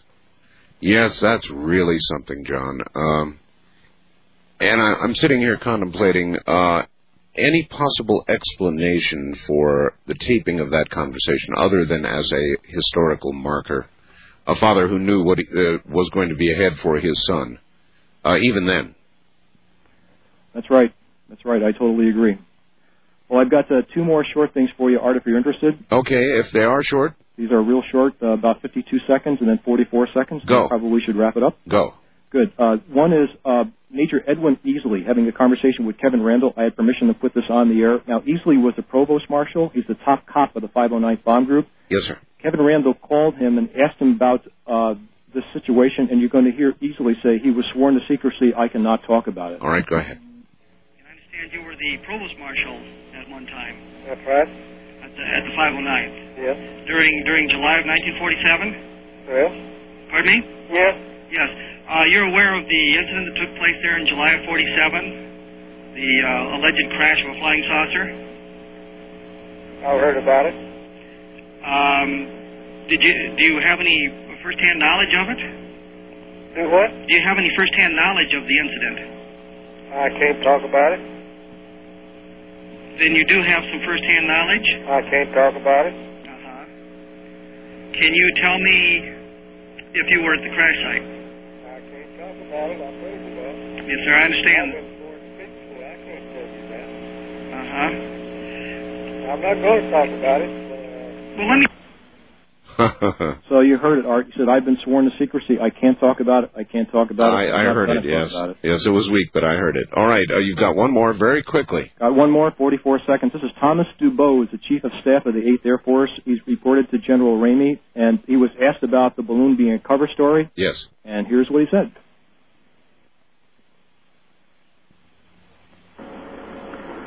Yes, it was a cover story, the balloon part of it, for the remnants that were taken from this location. That part of it was, in fact, the story that we were told to give to the public in the news, and that was it. So just to repeat, he said this was a cover story, the balloon part of it. The remnants that were taken to this location, that part of it was, in fact, a cover story we were told to give to the public and the news, and that was it. That was the direction we were told. There was no question about it. We were told this was the story to be given to the press, and that's it, and anything else to forget about it. So very, very interesting.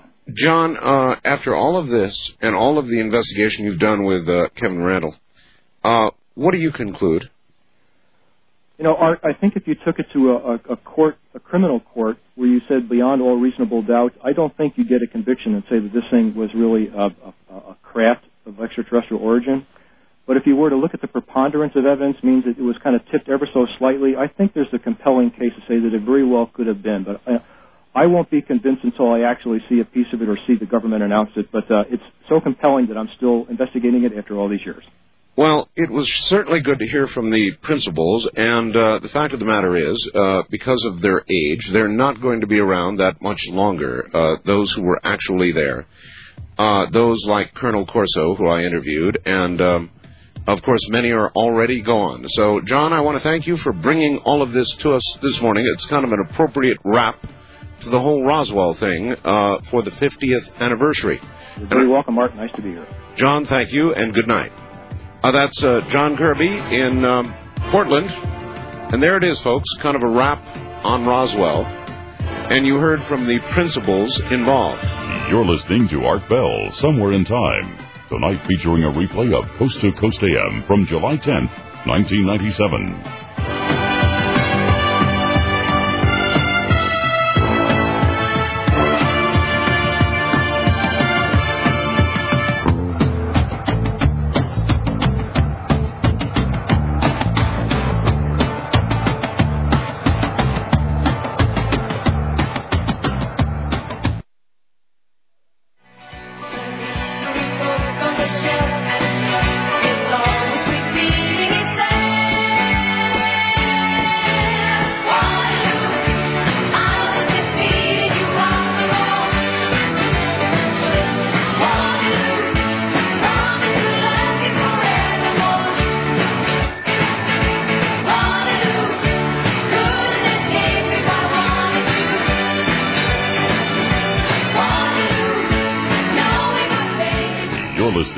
Bell, Somewhere in Time.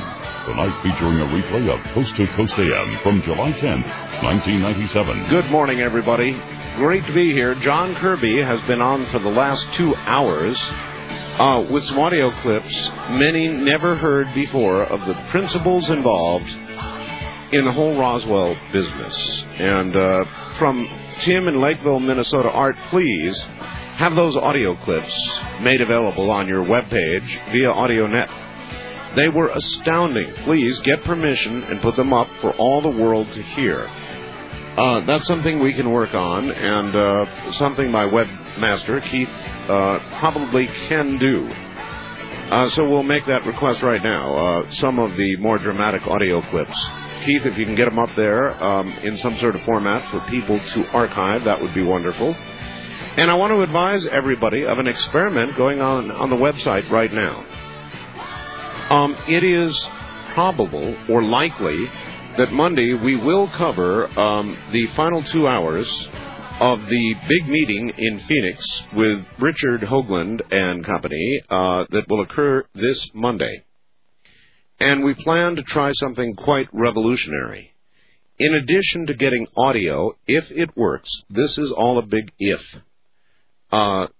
If it works and the audio is good, we'll be in a sort of a two-way conversation with those down in Phoenix on Monday, Richard Hoagland and company, and it's going to be quite an event. And it is also going to be an event on the Internet in the sense that we are going to have a camera at the event, and we are going to do a split screen. If you've ever been up and seen the studio cam that I've got there now, you can actually see me doing the program, the show. Instead of just having one photograph up there that cycles through, we're going to have two. And one of them is going to be from the event going on in Phoenix, and the other will be of me. And so you will actually not only get to hear both sides, but you'll get to see both sides. And so Keith has experimentally, Keith Rowland, my webmaster, has been experimentally putting split screens up, and we've got a split screen up there right now. It's simply experimental, but I would ask everybody to go take a look and see if it looks okay to you. And then coming Monday would be, on the left, would be me with this side of the broadcast. And then on the other side, you would see Phoenix live and what's going on there as you listen to the entire event on the radio. Now, we're endeavoring to do an awful lot of technological stuff here at once, and there's no guarantee it's going to work. I'll tell you that right off, but we're going to try. And we've got a test up there on the site right now of this split-screen technology. So go take a look and see what you think. See if you think it will work out all right. Go to www.artbell.com, and then when you get there, simply go down, scroll down, until you get to Studio Cam, or whatever it is that it says, I believe Studio Cam right now, and click on that and take a look and fax me or email me and let me know what you think. That's what we're going to try to do with the big conference going on down in Phoenix on Monday. That'll be the first 2 hours of the program. So let me know what you think. Boy, I'll tell you, always out on the cut edge of everything.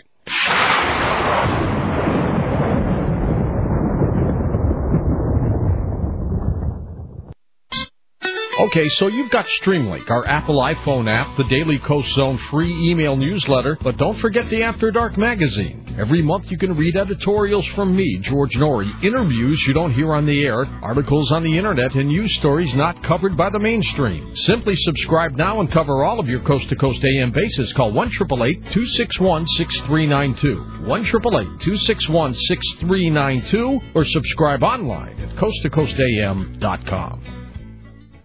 Now we take you back to the night of July 10th, 1997, on Art Bell, Somewhere in Time.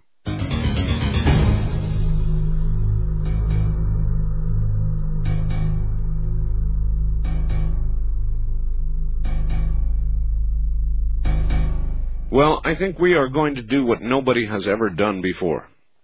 Going where nobody has ever gone before.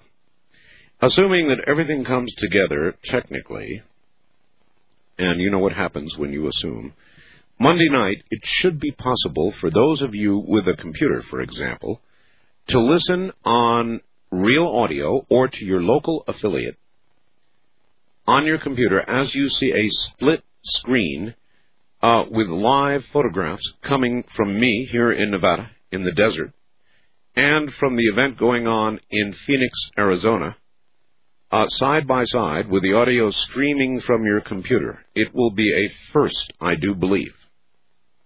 It really should be something. So if you want to take a look, go on up there now and take a look and let me know what you think. We've got an experimental split screen up there right now. I am getting persistent reports of UFO sightings near Atlanta. Mr. Bell, I am an independent UFO researcher living in Atlanta, and I'm contacting you to inform you about the incredible rash of sightings in our state, particularly the city of LaGrange, which is about an hour and a half south of Atlanta. There have been documented instances of landings, low flyby sightings of crafts about 30 feet off the ground, and many other such occurrences. I thought you might want to mention this on the air so people in that community would be encouraged to call your show and share some of what's going on with the rest of the nation. Indeed, I would very much like to hear from people in that area. This is about the second or third night that I've been receiving these kinds of reports. What's going on in Georgia? Rolling over some of the rest of the news, Joe Camel is being put out to pasture by the tobacco companies. The most startling news of the day from the CDC. Sorrowfully, not surprisingly, the CDC has confirmed the first case of transmission of HIV by kissing. CDC says they've confirmed it. The man's saliva was contaminated because his gums bled after he brushed and flossed his teeth. The CDC says interviews with the couple indicate they always had used latex condoms during intercourse, and they had ruled out any other possible path of HIV transmission. So, my. What was laughed at and scoffed at years ago, now, as usual, turns out to be true. Oh, you can't have AIDS, not with a kiss. Well, unfortunately, yes, you can. I watched, as I have on a daily basis, the Mars NASA news conference. It was at 12:30 Pacific yesterday now. It'll be at 12 o'clock today. CNN covers it every day. And it was pretty interesting. The Pathfinder tangled with a rock and had what they called the first fender bender on Mars. And indeed, the rock Yogi sat right there, and our little friend Sojourner came up and just about began to climb it. It's quite a little affair they've got going on Mars. And again, as you well know, I disagree with Richard on this, and I believe we are firmly on Mars, and we'll get to hear from Richard, I'm sure, soon, and we'll see what he concludes about everything that is going on. But it is remarkable. The news conferences are absolutely remarkable. The pictures, increasingly remarkable, and tomorrow we should have a 360-degree panorama in full color. That should be something to see. Tomorrow night, Father Malachi Martin is on, and if you have never heard Malachi, you're going to want to do that. He's really something. For now, to the phones. Open lines, unscreened, whatever you want to talk about, fair game. West of the Rockies, you're on the air. Hi, Art. How are you? I'm fine. Turn your radio off, please. Okay, it's off. Hey, I can't believe I'm through to you. Yes. I was wondering if you got my book I sent to you. I sent you a book right around Christmas time from Ohio, Big Footprints by Grover Krantz.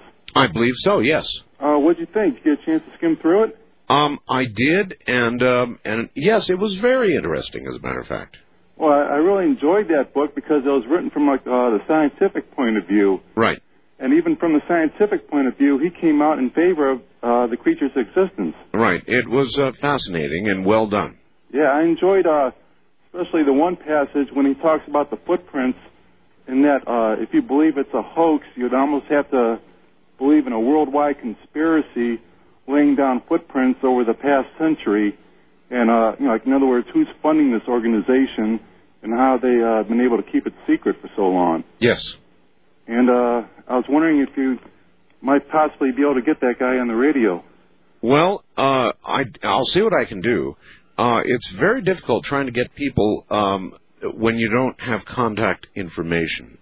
But I'm sorry. I'm from Ohio, and I work out here in Washington, but I don't know the guy, so I couldn't give you no information on how to get a hold of. Right. Well, listen, I heartily appreciate your having sent it. Thank you, and I will do what I can. And let me take a moment to say this: if you have a suggestion for a guest, by all means, if you have any way, publishers' names, phone numbers, addresses, any way I can get hold of the person that you want to get on the air, it is very helpful.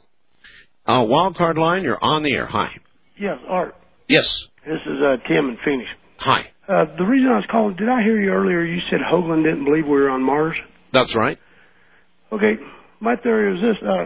If he didn't think we were there, some of the people that didn't like us, like Russia or some of these other countries, would check to see if our signals weren't coming from Mars, from the location we said we're at, and then come back and say, hey, you're lying, and, just try to make I think the case is profoundly strong that we are on Mars, period. I do, too. And I believe that Richard will come to that conclusion himself given time, but I could be wrong. And that'll be tomorrow he'll be down here? No, Monday. Monday? Monday. Okay. All right. I'll be listening. Right, Thanks, thank you. Yeah, it'll make it interesting. Richard and I have a schism in this area. But that's okay. I mean, this is what disagreements are about. And it may well be that Richard will rethink it. It may be that he is rethinking it now. I don't know. Or maybe he is going to maintain. We'll find out Monday. East of the Rockies, you're on the air. Hi. Oh, Art. Yes. This is Jim in Louisiana. Hi, Jim. Yeah. I know you travel a lot, Art. I wanted to ask you a question. Now, I was in Walmart the other day, and they have one of those little things for seasickness or whatever it is. Yes. It's a little thing that, I don't know, you know more about this than me, but something you put on your wrist, like a tight little band. And what would that do? Well, it's kind of like a nicotine patch, and it simply... yeah, but it says drug-free and all that. Yeah, I'm sure it's some sort of natural potion. No, I mean, the way it looked like it just put pressure on your... Oh. Yeah, it was a pressure thing. It had nothing to do with any kind of... Okay, I don't know. I tell you, the traveling I have done, I get seasick too, but the cruises that we go on, these are great big traveling cities. Right. And generally, even in fairly rough seas, they have stabilizers, and they don't rock and roll. Okay, one other thing. I think that Malachi Martin, your first interview with him was the best one I've ever heard. It was just riveting. Very good, yes. Would you ever consider going on an exorcism with him if he asked you? I don't think he would ask me. I wouldn't expect Yeah, I know, him. but just hypothetical. Would I do it? Yes, I would do it, but I would not expect to be asked. Be kind of scary, though, wouldn't it? It would be very scary. Okay, Art, you take care. Would you go? Not a chance. Not a chance, huh? All right. Looking forward to tomorrow. Thank you. All we need is a possessed talk show host. I mean, maybe I'll ask Malachi about that. I wonder if people are ever allowed into exorcisms. My guess would be no, that they're probably not. I would think it would be something they just simply wouldn't do. Wildcard line, you're on the air. Hi. Well, good morning. I'm calling from Anchorage. Anchorage, Alaska. Yes, sir. Yeah, this Richard Hoagland, he's talking about this Mars thing being a hoax. Yes. Why is it that he never addressed the moon hoax? Or has he?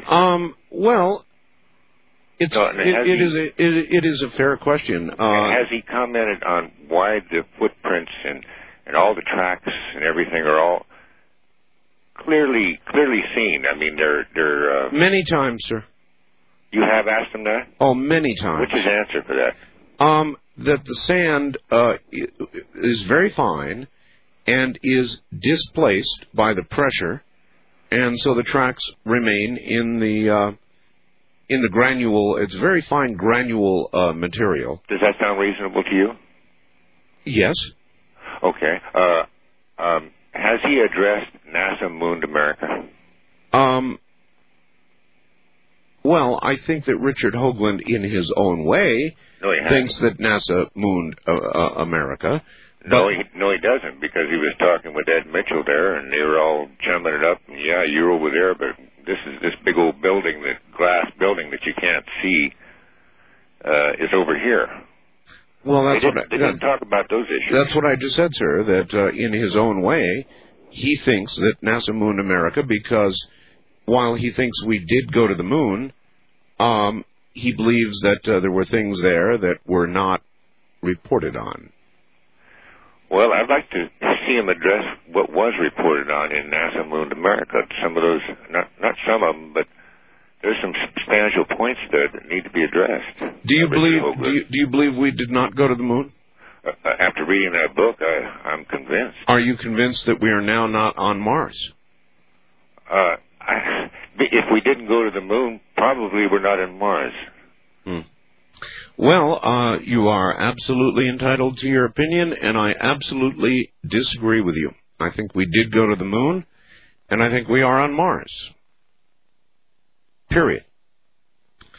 And that puts me in a separate camp from a lot of people. But I do not jump to the first conspiracy as the most likely explanation.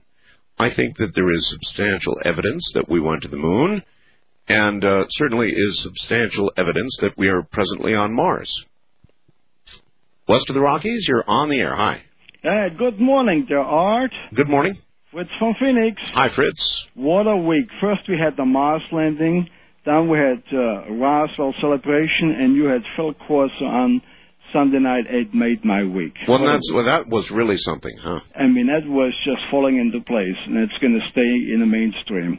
Now, I had a quick, briefly conversation with William Burns, and I asked him what are the chances to have this book made in a television special, and his reply was 100%. This will be a motion picture. Really? Phil Corso will have a motion picture, and let me tell you, those guys in the Pentagon must be scrambling right now because there's more stuff coming out than you and I can imagine. The only thing that concerns me, Fritz, is that when they do a movie, they take dramatic license too frequently. Oh, yes, we're going to see the crash and all this, but we realize it's going to be world release. It's going to turn on millions of people. Oh, yes. It's going to be, yes, Hollywood will make a movie, but it's exposure. That's what the name of the game is. Get the people in the knowing. And by William Burns saying that this will come out in a motion picture, I mean, it's going to be fantastic. I mean, it's going to be a good movie. And like I say, had I been next to Colonel Corso, I would have hugged the guy. I mean, he's 82 years old and he's coming clean. And I hope there are going to be more guys like him coming out. I am going to try to get that program repeated in a different time slot. Oh, yeah, it has to be a must because it's a classic. It is a classic. I agree. Thank you, Fritz. Take care. Take care. And I may not be successful. So what I would advise my audience is it was an historic broadcast on Sunday, this last Sunday, truly historic, and you should get a copy of it.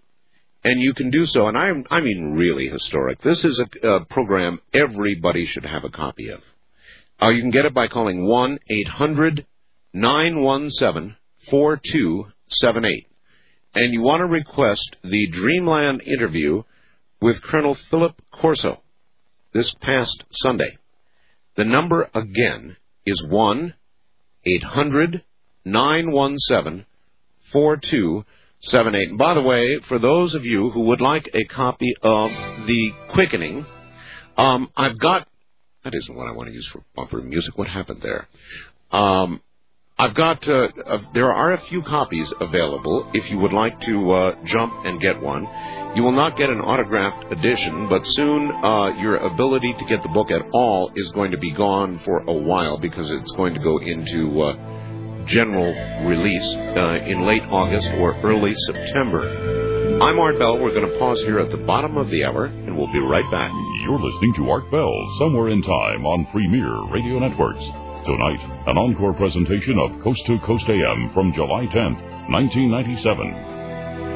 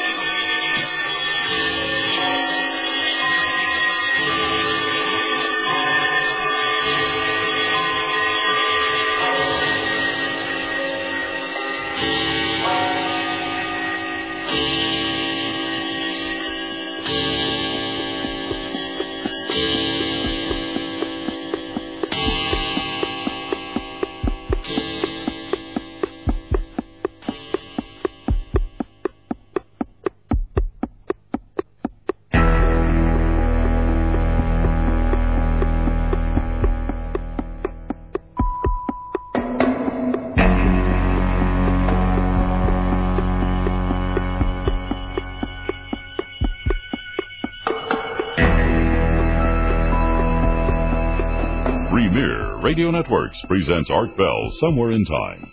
Tonight's program originally aired July 10th, 1997. When was the last time a cop pulled you over? I'm still trying to get out of the habit. Inevitably, after I get a ticket, I always thank the cop. And I'm always kicking myself for it afterward. You know, why did I thank him? I mean, you have a little conversation. He hands you a ticket, which is going to cost you money. And like a fool, you say thank you. And he says thank you, have a nice day. You know, and it's all, I don't know. Here's a little list of a few things never to say when you get pulled over. No, you assume the position, piggy. I'm surprised you stopped me. Dunkin' Donuts has a 3-for-1 special. No, I don't know how fast I was going. The little needle stops at 110. I know I was weaving, but I was trying to hit all the little green men. Or the number one thing never to say, back off, Barney, I've got a piece. Believe me, never say that.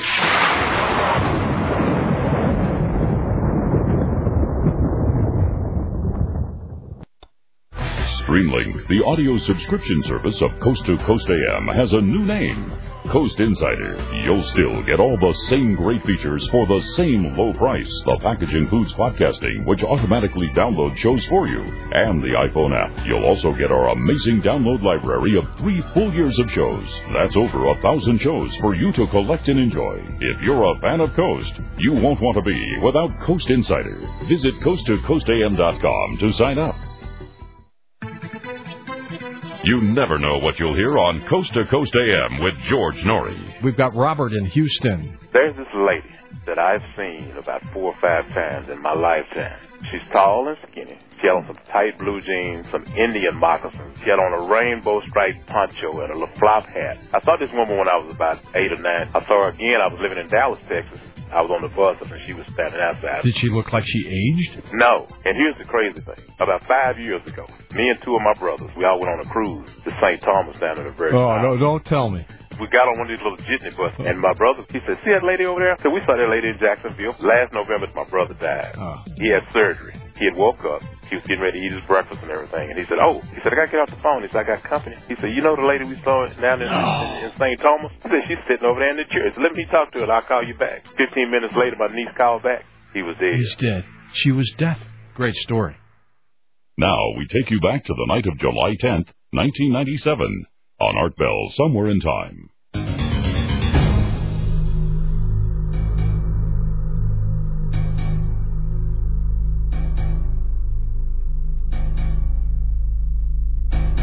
Yes, the one thing that really has always bothered me the most about my own reaction to a ticket is that I inevitably, I say thank you.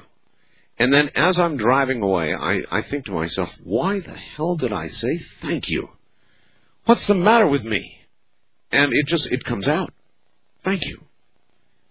Some sort of, something from my childhood, when I was taught to be very polite with a police officer. And it just comes out. And until later when I thrashed myself mentally for it, for thanking somebody for giving me a ticket. You know, I once got a ticket for doing, at the time, the speed limit was 60 miles an hour. And this police car was doing 60 miles an hour, right on the nose. And I passed the guy doing 62 miles an hour. And I thought, no way is he going to give me a ticket for 2 miles over the speed limit. I look back, flashing red lights, siren, I pull over, and he said, you know, that's about the dumbest thing I've ever seen. He said, you never pass a police officer who's doing the speed limit. I said, officer, I was doing 62 miles an hour. He said, you never pass a police officer doing the speed limit. He was incensed that I had just barely crawled by him. I don't know. Back off, Barney. I've got a piece. West of the Rockies, you're on the air. Hi. Hi, how you doing? Okay. This is Gary. Yes, Gary, where are you? I'm in Phoenix. Phoenix? Yes, sir. Ground zero. Ground zero. 2 things real quick. Yes, sir? One, last week, I believe it was, you were talking about a young man who gave birth to his own twin and was wondering if it was true. I believe so, yes. The story was accurate. The twin apparently survived inside him. He didn't exactly give birth to it. That part is not accurate. There was an operation. I mean, there's no way that a man is going to give birth. Right. Let's think about that. But it is possible, apparently, for a fetus, his twin in this case, to have survived internally. Yes, same thing happened to my mother. It's very rare, but it does happen. She was, I believe, 37 years old when she had stomach problems. They couldn't figure out what it was. They went in and found what appeared to be... Her twin? Her twin. God, weird stuff. Yeah. The other thing I had a question about, and I've never heard it answered, and I've always wondered, Neil Armstrong was supposed to be the first man to step on the moon. Right. But yet in this footage they show of him coming off the ladder, the camera's at least 15 feet away, filming the spacecraft as he's walking off of it and taking his giant leap. Right. Who was filming? I believe that they had some sort of robotic something that did land to be able to take that photograph. I'm not really sure. It's a very good question, actually. But I think there was a camera I know that was left on the moon.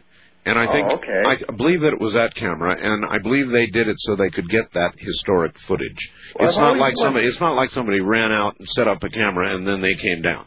Well, it's always bothered me. I always wondered, because they always said he was the first to step on the moon, yet I always saw this, someone had to be operating it, and I never thought about a robotic before. It is a very good point, but I believe that is the answer. Thank you. And then that camera, I believe, was left on the moon and actually continued to operate for some time after they left the moon.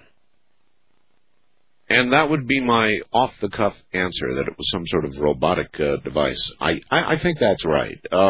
East of the Rockies, you're on the air. Hi. Hi, this is Charles from Maine. Hi, Charles. Where in Maine are you? Dexter. Dexter, Maine, all right? Right. You ever heard of Dexter Shoes? I have, yes. Yeah, we make them here. Okay. Okay, I had a suggestion for our guest. Okay. I was wondering if you've ever heard of Bob Larson. It's a vaguely familiar name. Who is he? Okay, he's, I noticed he was going to have Malachi Martin on tomorrow. Oh, yes. And this guy, that's kind of the Catholic point of view. And this guy, you know, would give the Protestant point of view on, like, the demon thing. Oh, okay. And he's the host of a radio show, you know, like yourself. And he's been on shows like the Oprah Winfrey Show, the Phil Donahue Show, Montel, Sally Jesse, Larry King. And he's the author of quite a few books from Thomas Nelson Publishers in Nashville. Mm-hmm. And he like a couple of stories in this book that he mentions, like he's had demons duplicate his physical appearance. He could tell that story, I guess. And duplicate his voice over the phone. I tend not to have people on who have their own programs because they don't really need to be on my program. They have their own. I don't know how widespread Fred, I'm sure you hit a lot more of I think you have, 18 million listeners? No, more like about 10, 12, somewhere in there. Yeah, so, it'd be such a wider audience, and he has done, Larry King, and he will, I guess, do other shows, but I think it'd be cool. All right. I'll consider it. Okay. All right. Oh, I want one more thing. Sure. Do you know, is FM radio ever broadcast in monaural as opposed to stereo? Yes, it is. Because the only station on my dial here it's FM, but it doesn't come in stereo, is the one, it's 103.9 WVOM here in Maine, and I guess it's mono, Well, is it talk? Yeah, it's all talk. Okay, well, there you are. That's the answer. You've answered your own question. I've frequently thought, why would you have, what would be the reason to have stereo on a talk station? And increasingly, talk, as popular as it is beginning to cross over. Remember that old term, crossing over? Talk is crossing to FM. And, for example, WWTN in Nashville, Jack Landreth is a good friend, who's the program director there, is proving that FM talk is incredibly viable. And, of course, they're clobbering the competition in Nashville.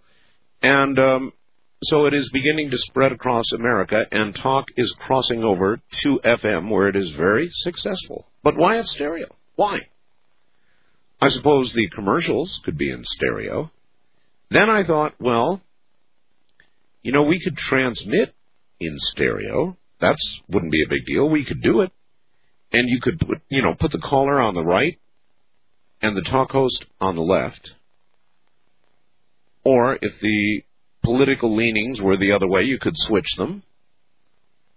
You could kind of play around with it and have some fun. We could broadcast in stereo. I should really talk to my network about that. I wonder if the FM stations out there that carry talk would be interested in receiving stereo talk. East of the Rockies, you're on the air. Hi. Yeah, good morning. One real quick about that caller from Maine. Most of Bob Larson's phone calls are fake, from what I understand. I've heard this program for a long time. He broadcasts out of Colorado, and he talks a lot about demons and things, and most of his calls, from what I understand, are fakes. Well, I've never heard that. How do you know that? That's a rumor that I have heard, and I've heard his program also. Well, people think my calls are fakes too.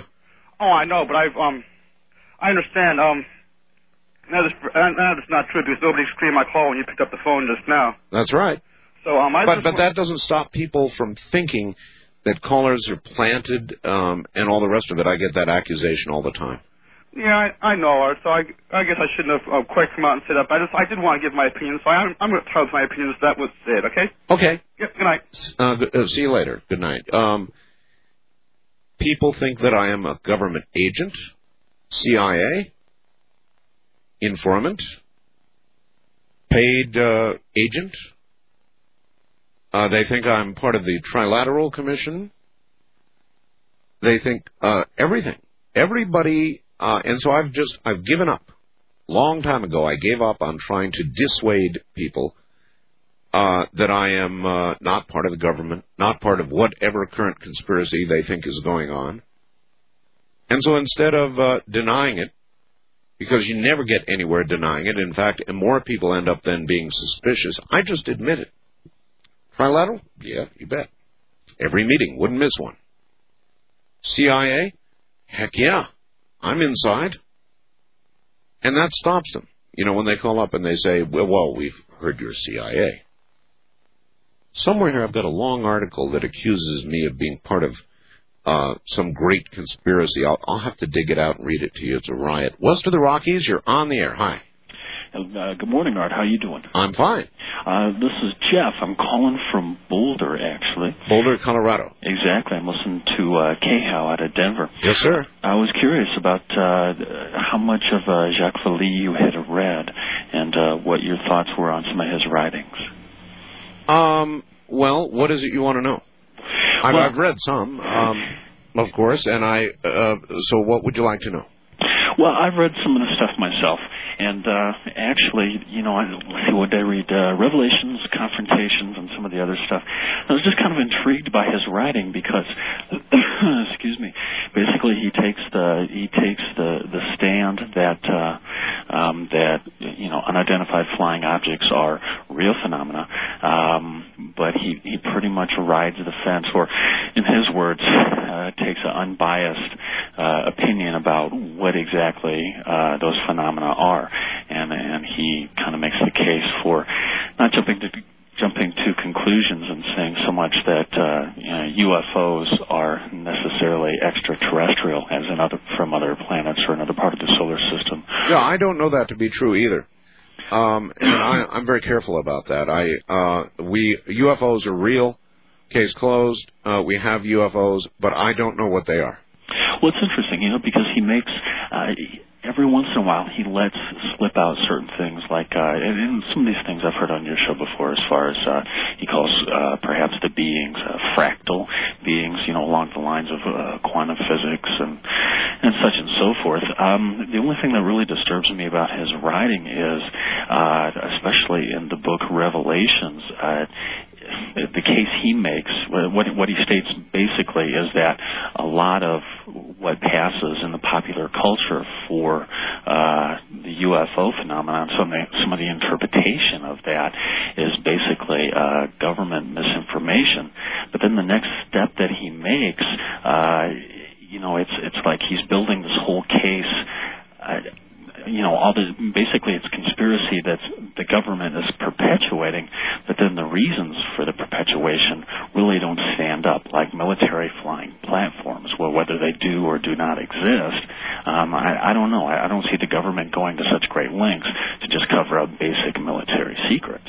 Perhaps it's true. Perhaps Area 51 is nothing but, advanced military technology, and I wouldn't be surprised if it was some amazingly incredible stuff, both electronically and otherwise, stuff that the American public has no idea about.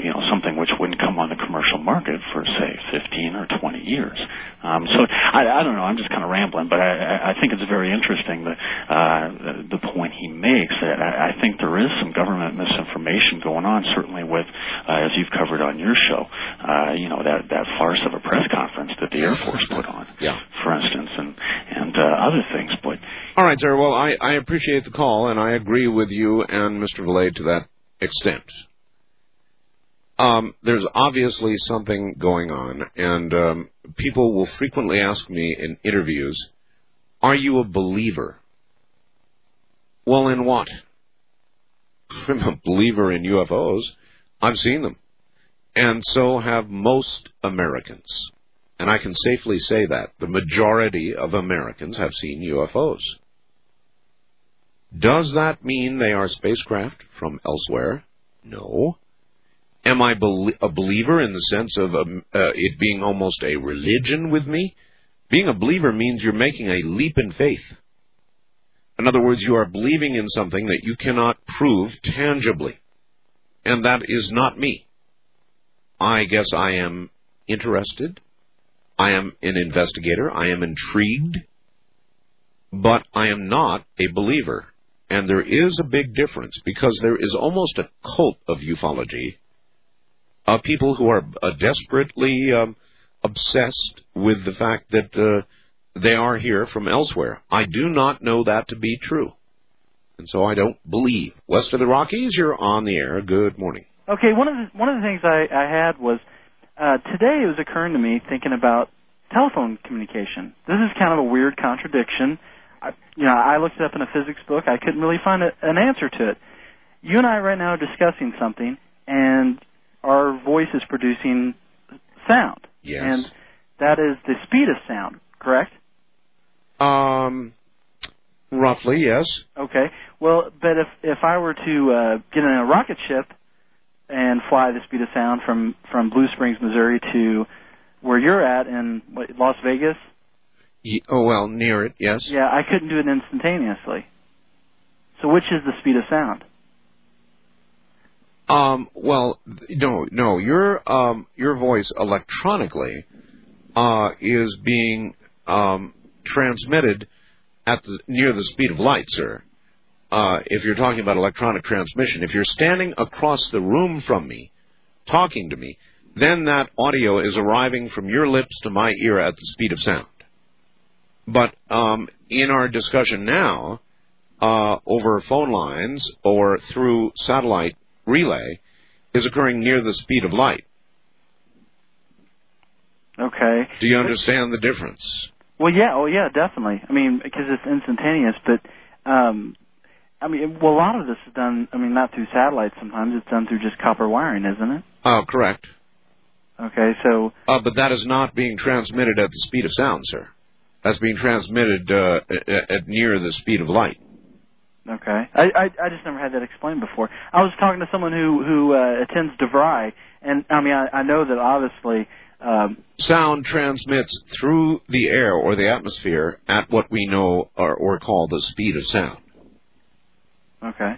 But through wires or electronically, it moves at near the speed of light. Okay. Does that help you? Well, yeah, I just had that question, and the other question I had too is that when it comes to being on the air, how long have you been on the air, and what did it take for you to get to the point where you're national? Oh, that's a hard question. I'll tell you what. We're coming up in the hour. You listen after the top of the hour, and we'll talk about that. All right? Okay. Okay. Coming up right after the news. Be right back. You're listening to Art Bell, Somewhere in Time. Tonight featuring a replay of Coast to Coast AM from July 10th, 1997. This young man sawing on the fiddle and playing it hot. And the devil jumped up on a hickory stump and said, "Boy, let me tell you what. I guess you didn't know it, but I'm a fiddle player too. And if you'd care to take a dare, I'll make a bet with you.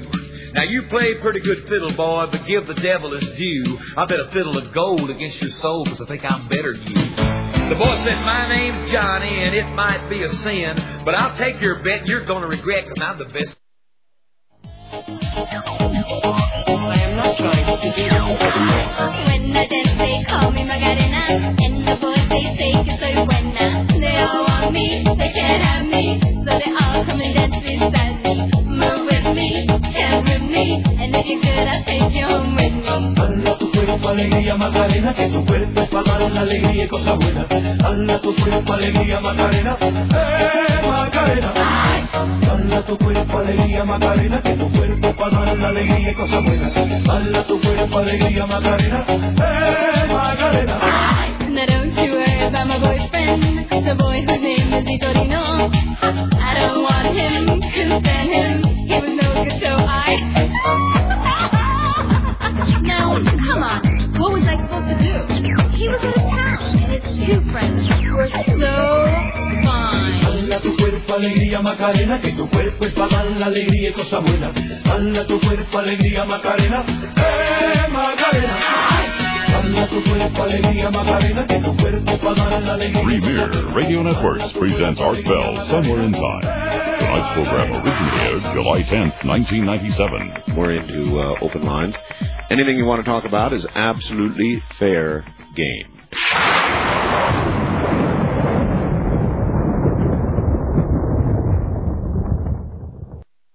Now we take you back to the night of July 10th, 1997. On Art Bell, Somewhere in Time.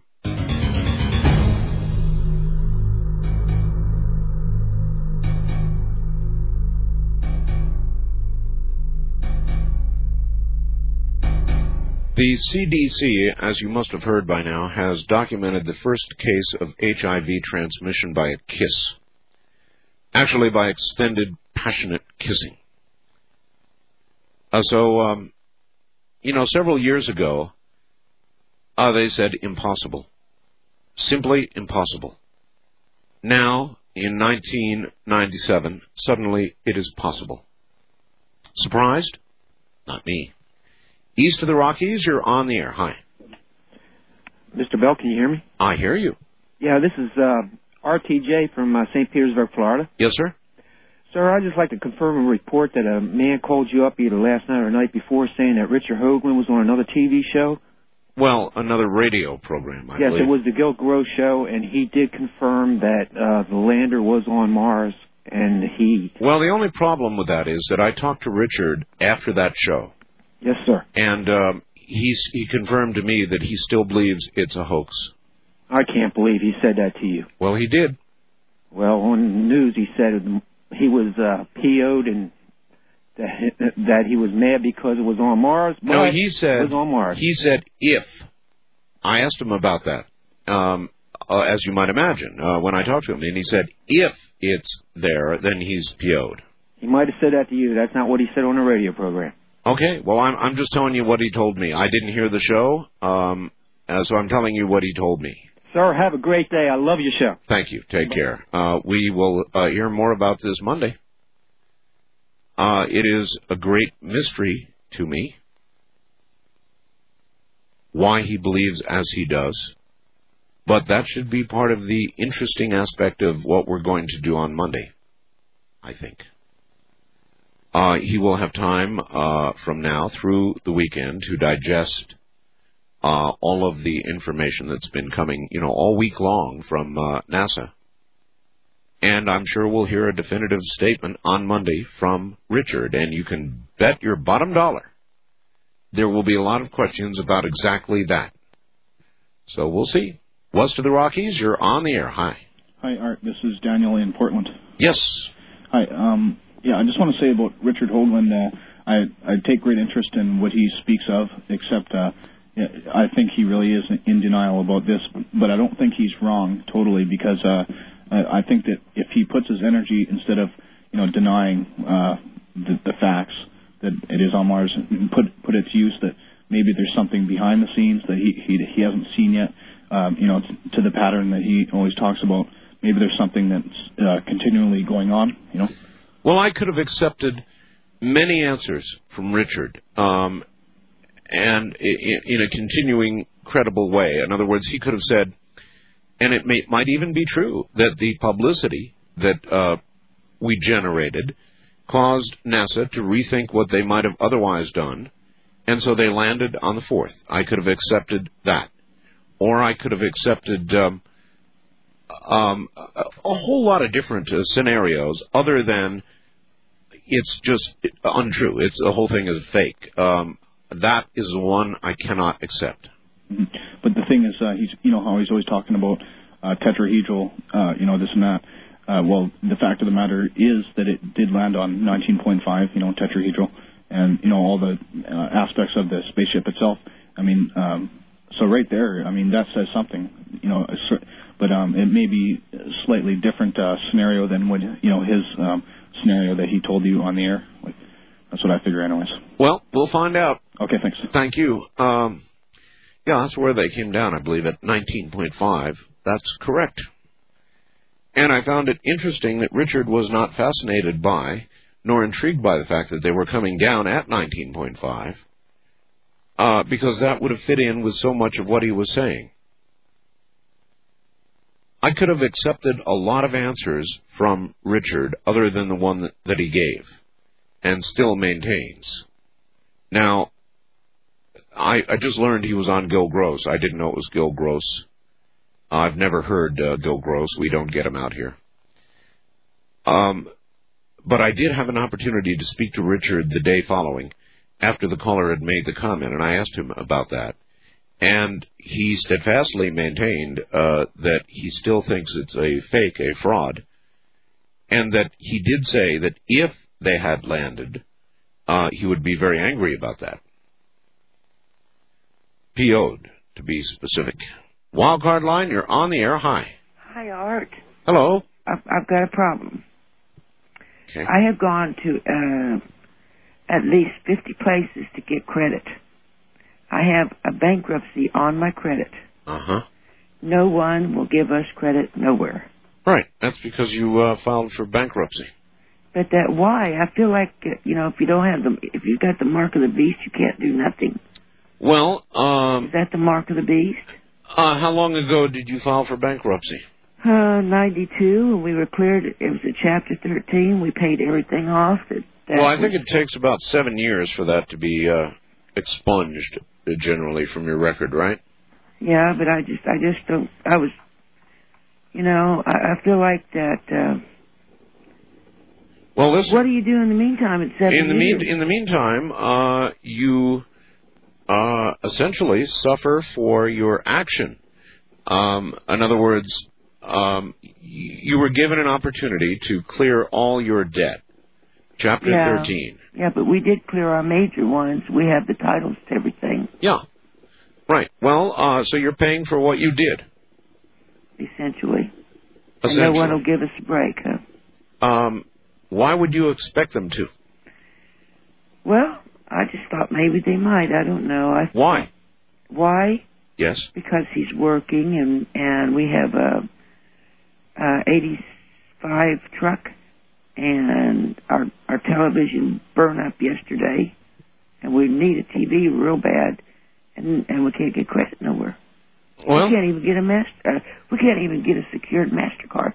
Well, a secured one? No, we can't get a secured one. Why not? They won't touch us. Well, now that I don't understand. A secured card means that you put up the money. Right. We can't even get one. Now, Well, very thoroughly, and I'm waiting. And I thought, well, if we're going to get a television, I was going to try to get a computer. You know, to get in the computer thing. Yes. I wanted to get into the upcoming telecommunications thing. Yes. I can't even do that. Well, I'm thoroughly disgusted, Art. Well, I appreciate your call, but I'm afraid that I can't offer you very much sympathy. I understand the nature of bankruptcy.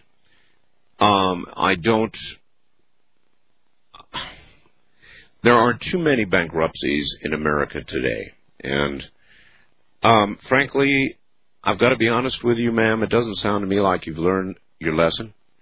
You're dying to get out and get credit to buy a TV, not exactly a life necessity, or a computer, not exactly a life necessity, and it sounds to me as if you had credit, you'd go out and get in trouble again. Bankruptcy is designed to give a person a second chance. And that doesn't mean to go out and rack up bills that you cannot pay and file another bankruptcy in 7 years. So, I'm sorry. I appreciate your call, but I don't have a lot of sympathy for what you want. West of the Rockies, you're on the air. Hi, Art. Hello.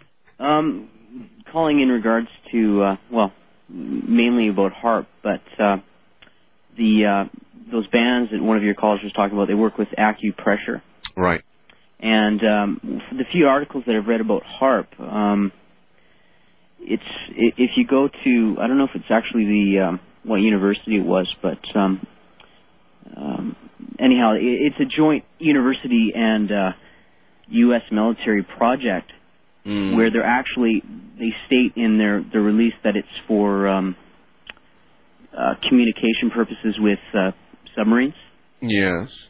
But do you believe that? The dark side of it is the fact that a lot of people believe that it can actually be used. What they do is they heat up parts of the ionosphere. They're going to actually heat it and blow a hole in it.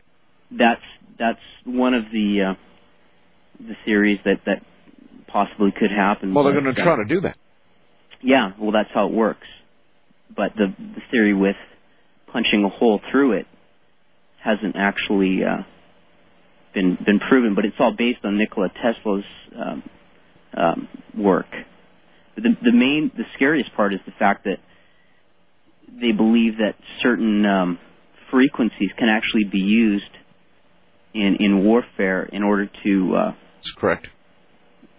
To affect troops. Yeah. Yeah, I know. So that's basically it. All right, sir. Thank you very much. Dr. Nick Begich has been on my program many times in the past discussing HARP, and I suppose it's about time we got an update. Wildcard Line, you're on the air. Hi. Good morning, Art. This is Randy from Mount Lake Terrace, Washington. Yes, sir. Yes, I was very intrigued with your interview with Stan Tenen the other night. Oh, that was really something. Oh, yes, it was. And what I wanted to say is I've studied some Buddhism and noticed that some of the scholars in Japan had done much of the same thing with the Lotus Sutra. And what they derived from it was some characters that they put into a mandala and used with a chant called Nam-myoho Renge Kyo, the title of the Lotus Sutra. Oh, that's Nichiren Shoshu Soka Gakkai, sir, from Japan. Yes, sir. Yeah, I'm very familiar with it. Yeah, but I just noticed a similarity with that. I was born and raised Catholic, so I am looking forward to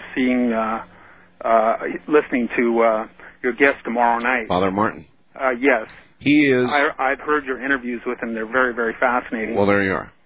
Well, thank you very much, Art, and have a good night now. Take care. I'm going to try as much as possible to have a sort of a night of the audience with Father Malachi tomorrow night. Father Martin, actually. And in the past, we have had quite a bit of open lines, but I'm going to try and do a little bit more of it tomorrow night. West of the Rockies, you're on the air. Hi. Good morning, Art. Good morning.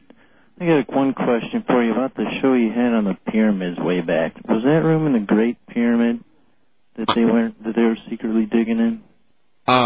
The Great Pyramid, yes, from the King's to Queen's Chamber. Okay, because I saw a thing today, and I think it was the other one that they sent the robot up to.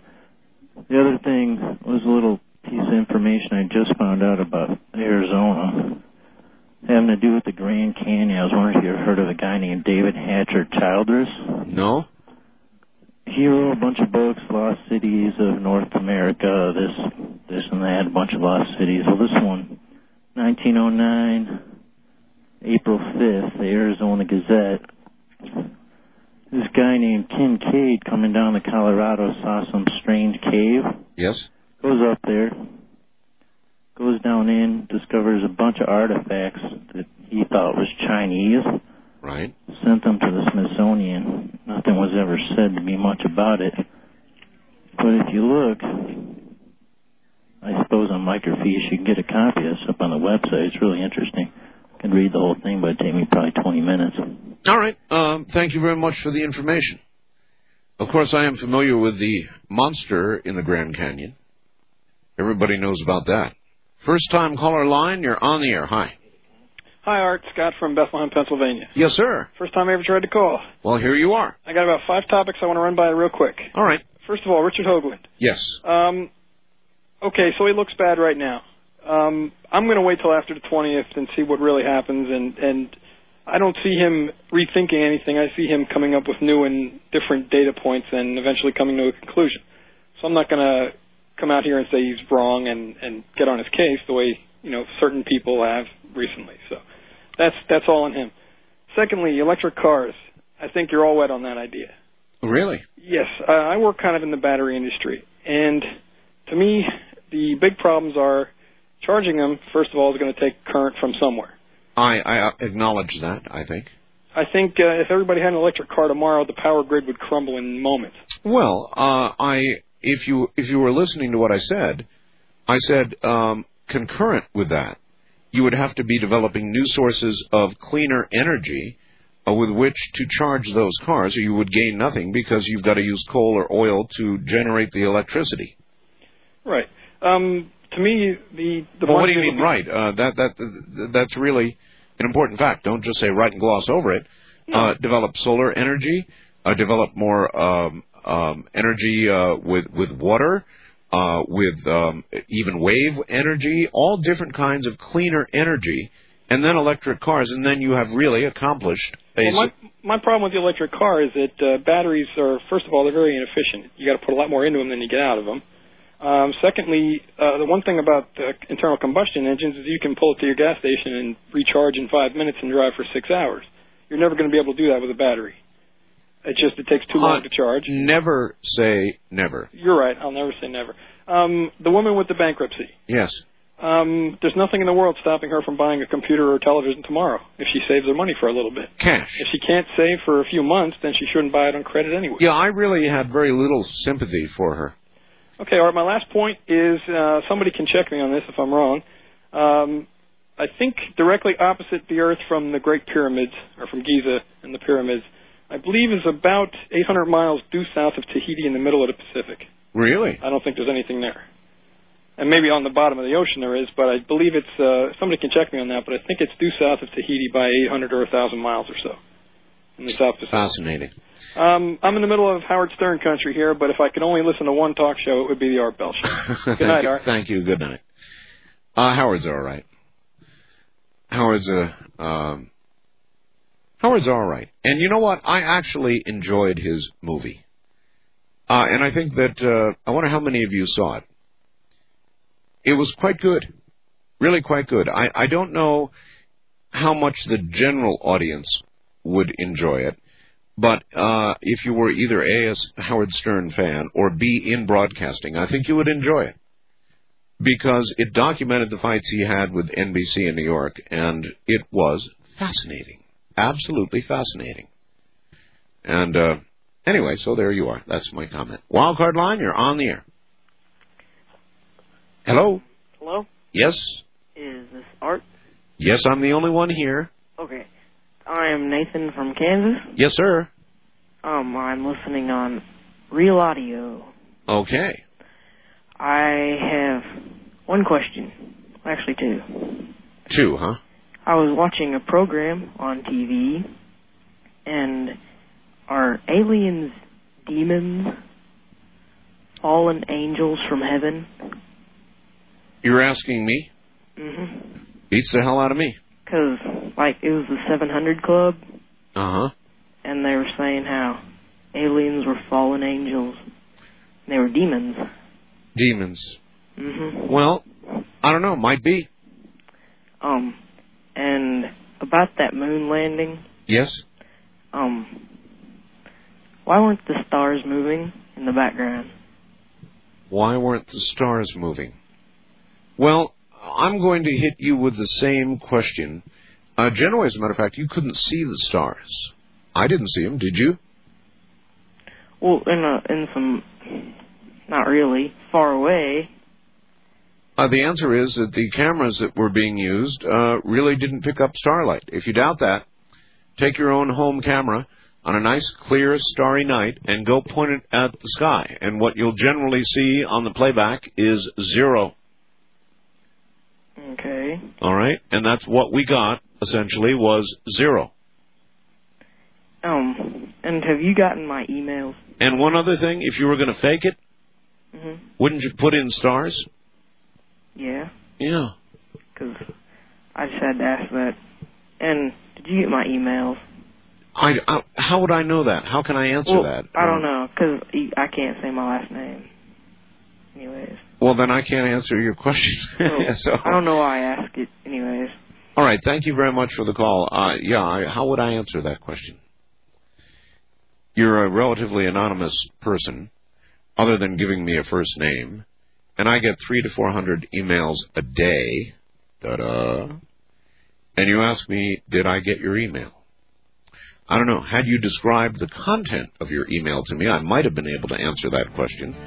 But I use a kind of a system of triage with email, trying to eliminate the spam, which is about a third of every day's daily email, and then trying to decide, based on titles, what is important beyond that.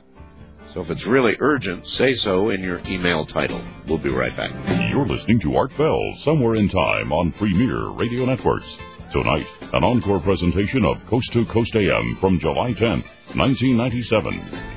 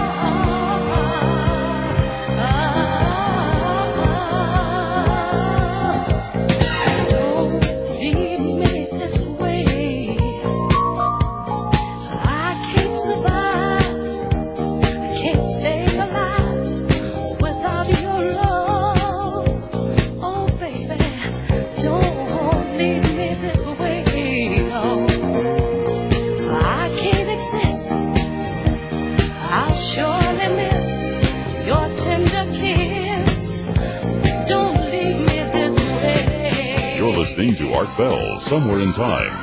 Tonight featuring a replay of Coast to Coast AM from July 10th, 1997. Good morning. From the high desert, this is radio as it happens, whatever it is we talk about. From Jim in Oceanside, California. Good morning, Art.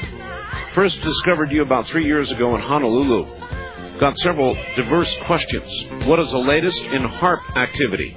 Actually, Jim, I need to find out about that. I don't have an update for you. Is the woodpecker signal still emanating from Russia? There I can answer you. No, it is not. 3. Are your guests paid? No. The answer is no. I have never, in all my years of radio, ever paid a guest. And 4, do you think it's the nicotine in cigarettes that does the damage, or is it the added chemicals? And to that one, I have no answer. I don't know. And I'm not sure I want to know, he says, as he observes his own burning cigarette and observes his nicotine-stained fingers.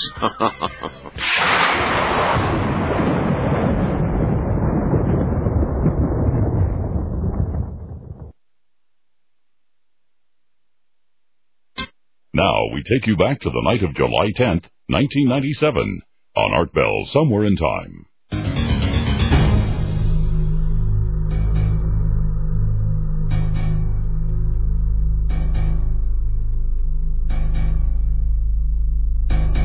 Well, okay, here's a fax from an unsigned person with no fax header. You know, they're usually cowardly like this.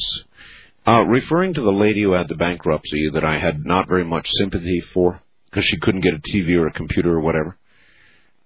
Hey, Mr. Better Than, play your song for someone else. When the country is based on worthless wages, how can anyone get credit, let alone pay bills? I guess you've never been there in this reality. Well, you know what, Mr. I won't identify myself by fax. You're full of great big wet brown horse poop. I have spent, I've never been there in this reality, huh? Yes, I'm making more money now than I have at any point in my life previously. But I am now 52 years old, and I have been in radio for 30 years, and anybody who's been in radio can tell you that I spent a great deal of my time starving to death, generally losing more money than I made, generally falling behind, generally having credit problems. So you don't know what the hell you're talking about. You have no idea what you're talking about. And in all those years, I never declared bankruptcy. I could have, but I didn't. I don't fault the lady for filing Chapter 13. That's her business. But there is a penalty you pay when you do that, and generally you cannot get credit for about 7 years. And that's what I was trying to tell her. But for you to come at me and tell me that I don't know what it's like to make low wages, I'm telling you that you're full of crap. That I've lived a long life now, and the great majority of it was spent payday to payday, like just about everybody else in the world. So you don't know what the hell you're talking about. And moreover, sending a fax like this without a header or an ID or a signature at the bottom is the act of an absolute loser, coward kind of person, which is what I assume you are.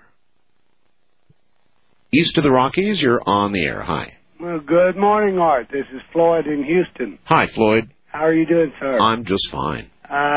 You know, of course, we don't get you until 1 o'clock and we lose you at 4, but right. I called anyway because I wanted to talk to you. I need to ask you what award you won. I have missed that, too. Well, I was awarded the, sitting here on my wall, it's the Best Male Talk Show Host of the Year. Congratulations, man. You deserve it. I am so glad for you. Thank you. A couple of quick questions for you. Sure. Have you heard any more from your so-called time traveler that was going to call you back in a month? Well, I had one time traveler about an hour ago. Yeah, I heard him. But I think he's still a space cadet. The other one, no. I expect to hear back from him, though. Yeah, you know, he had made some accurate. Yeah, he had accurate predictions. Yeah, I know. They came to pass. Yeah, and I'm real curious about that. I'm looking forward also to next week hearing Richard Hoagland again. I'm sort of on the fence as to whether I agree with him or you. And you remember the first time I called you, I told you I was worried about myself because I found myself agreeing with you so much. And I still do. I don't worry about myself so much, but I still agree with you just a whole lot. And man, I'm still trying, a whole group of us down here are petitioning KTRH to put your entire program on. Well, that's the way to do it. And they have explained to me that they've got contracts, and you're wedged in between two segments of Jim Bohannon, of all people. Oh, yes. And Jimbo really loves my butt, you know. I gathered that from talking to you. Now, I don't listen to him that much, so I haven't heard any of his remarks. But I wish we could get your entire program. Now, you do broadcast 5 hours a night, is that right? Oh, that's correct, yes. And on Sunday, 3 hours? That is correct. Okay, yeah, well, we get all of the Dreamland, but we don't get all of, well, I said we get all of it. We get it starting at 1 o'clock. I'm on the air 28 hours a week. Well, that's enough to keep a body pretty busy. It does that, sir. Listen, I've got to run, but thank you, and good luck with KTRH. I'm still trying, and bless you, man. We'll talk to you later. Take care. Yeah. For some reason, Jim Bohannon really hates me. I don't know why it is, but he really hates me. He was down at the award ceremony when I received this award, and he wouldn't get anywhere near me. He says all kinds of things about me on the air. And that's okay. West of the Rockies, you're on the air. Hi. Hi, is this Art Bell? It is, yes. Yeah, I was watching the movie today, Men in Black. Oh, how was it? It was really funny. Was it? Yeah. I'm going to, yeah, I've heard it's a riot. I'm going to actually have a guest on who wrote a book called Men in Black, but it is serious, not funny. Really? Yeah. Well, when I watched the movie, me and my friends were thinking about it, and we were always, we saw on TV, like, when Ronald Reagan was shot, the IRS and all them, the Secret Service, they were always wearing black suits, and they had those wires hanging up to their ears. They always do, yeah. Yeah. We were wondering, and we had a discussion today, whether they were the Men in Black. Well, maybe so, in the sense that I think the Men in Black probably are from some portion of our government. I'm not sure exactly how to put that, but anyway, I'm going to interview somebody seriously on the subject, and we'll see. Mm-hmm. All right? All right. All right, it'll be coming up. Listen for that. Yes, I am going to interview somebody who wrote a book called Men in Black. Not a comedy, but a serious presentation, I do believe. Wildcard line, you're on the air. Good morning. Good morning. Hi. It's Art. Good guess. Say, some time ago, somebody reported a couple of animals over in India killing and eating people. Yeah. Yes? Well, anyway, I have a friend in business that just came back from India. And so I asked him, I said, is it true? Yeah. He says, yeah, but there's too many people in India. So nobody misses them, huh? I guess so. Uh-huh. Well, it's a claim made by countries with a great deal of population. The Chinese, for example, have frequently said that they could withstand losing, 1 in 5 of their population in a nuclear war without even missing them. Now, I hadn't really heard the story about a couple of people being eaten in India, but wouldn't surprise me. East of the Rockies, you're on the air. How you doing, Art? Okay. Turn your radio off, please. It is off. There you go. Yeah, I'm a time traveler. From? From way ahead. Well, how far? 36 AS. AF? AS. AS? Yes. After start. After start? Yes. Probably talking to you way beyond your knowledge. Probably. After start. What is start? The beginning of new civilization. So we're not even up to that point yet. Oh, no. So actually, then you're from many thousands of years in our future. Yes, I am. And what I'm doing is actually called time. It's kind of like time surfing. Time surfing. Mm-hmm. And council has given me permission to do this tonight. Why have our language skills not improved to a greater degree in that many thousands of years? Language has changed a lot over the years. Really? Oh, yeah, Well, I mean, if you were to say something in your native tongue, whatever... Which I would not be permitted to do at this time, or I would be immediately disconnected. Really? Really. But I could tell you some interesting things, though. Well, I'm all ears. The year 2012 is an interesting year, like going through my time. I see where you guys have great predictions, but it's nothing what you guys think it is. No? Nope. Well, don't let it be a cliffhanger. What occurs in 2012? 2012, and this is about all they're going to let me say. All right. Is because we're going to have to take whatever nugget we can take. So will be the year when we will acknowledge space aliens. You people will acknowledge space aliens in the year 2012. Well, does that mean they're going to land? Yes. Cool. And the whole world will know it. It ain't going to be all this surprise stuff now. It will just happen one day, boom. Did they have to teach you to use slang like ain't? Yes. So in other words, I had picked all this up. You were programmed. Oh, no. I went to school and learned. I've studied ancient time. Learned how to sound 20th century-ish. Correct. Plus, in order for me to talk, this is me trying to talk to you would be you trying to talk to a rock. No, it would be more or less if you went back to someone 20 BC, or before Christ, as you guys call it. Religion has changed too. You mean we no longer view Christ as the Son of God? And no, he did. I can't. They won't let me say. All right. Well, look, I don't want you to do anything that would cause the world to suddenly disappear. Oh, no. You know, a paradox. No, that's the problem. And you've got to be very careful about that. This is true. And council has given me very good permission. Been very good to me and let me speak to you tonight. It has been an honor. So I'd just like to let you know that's what will be happening. All right. Thank you.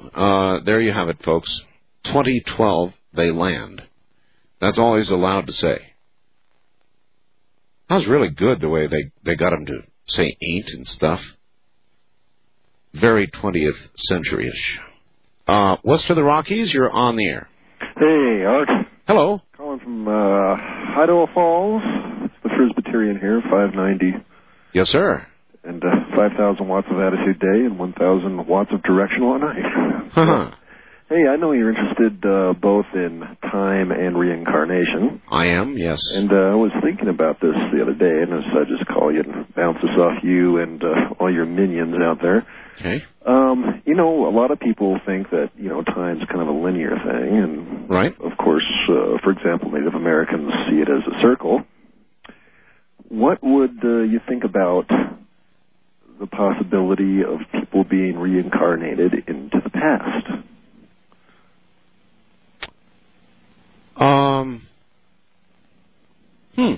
That's an interesting proposition. Ever thought of it that way? I mean, maybe those who have done well get reincarnated into the future.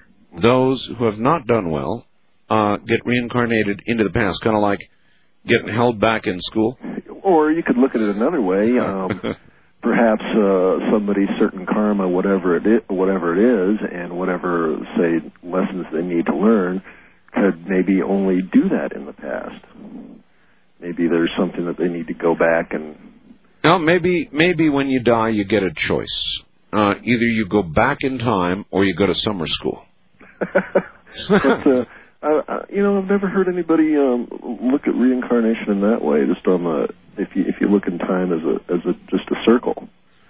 Well, maybe you could get put any place on the thing, There actually, though, are people who work in hypnosis that claim that what you're saying is true. Yeah. I think isn't there some people who postulate that you could actually hypnotize somebody and actually get them from a future standpoint instead of a past? Yes. Because they'd talk about stuff. Yes. So that gives some credence to what you're saying. Okay. Well, pretty neat idea. It gets my mind going all the time. You know what my son said to me earlier today? What's that? He was thinking about the Big Bang, and he said, Dad, I think that time and space began at exactly the same time. Okay. But did it end at the same time before? Well, I asked him what was occurring 1 second before that time. Uh-huh. And he went into deep thought, and he hasn't said a word to me since. He overloaded his poor little neurons. Yeah, thanks for the call. That's right. I expect him to come back later today with some sort of answer to that. But, he was thinking, and he was thinking about the Big Bang. I've got a program, thanks to Richard Hoagland, called Redshift. Boy, is it good. And it shows the Big Bang. And he was watching that on the computer, and that set him to thinking about the time and the nature of time and space. And he said, I think they both began at the same time. Which was a good comment to make. But I did. I asked him, well, then what occurred 1 second before that?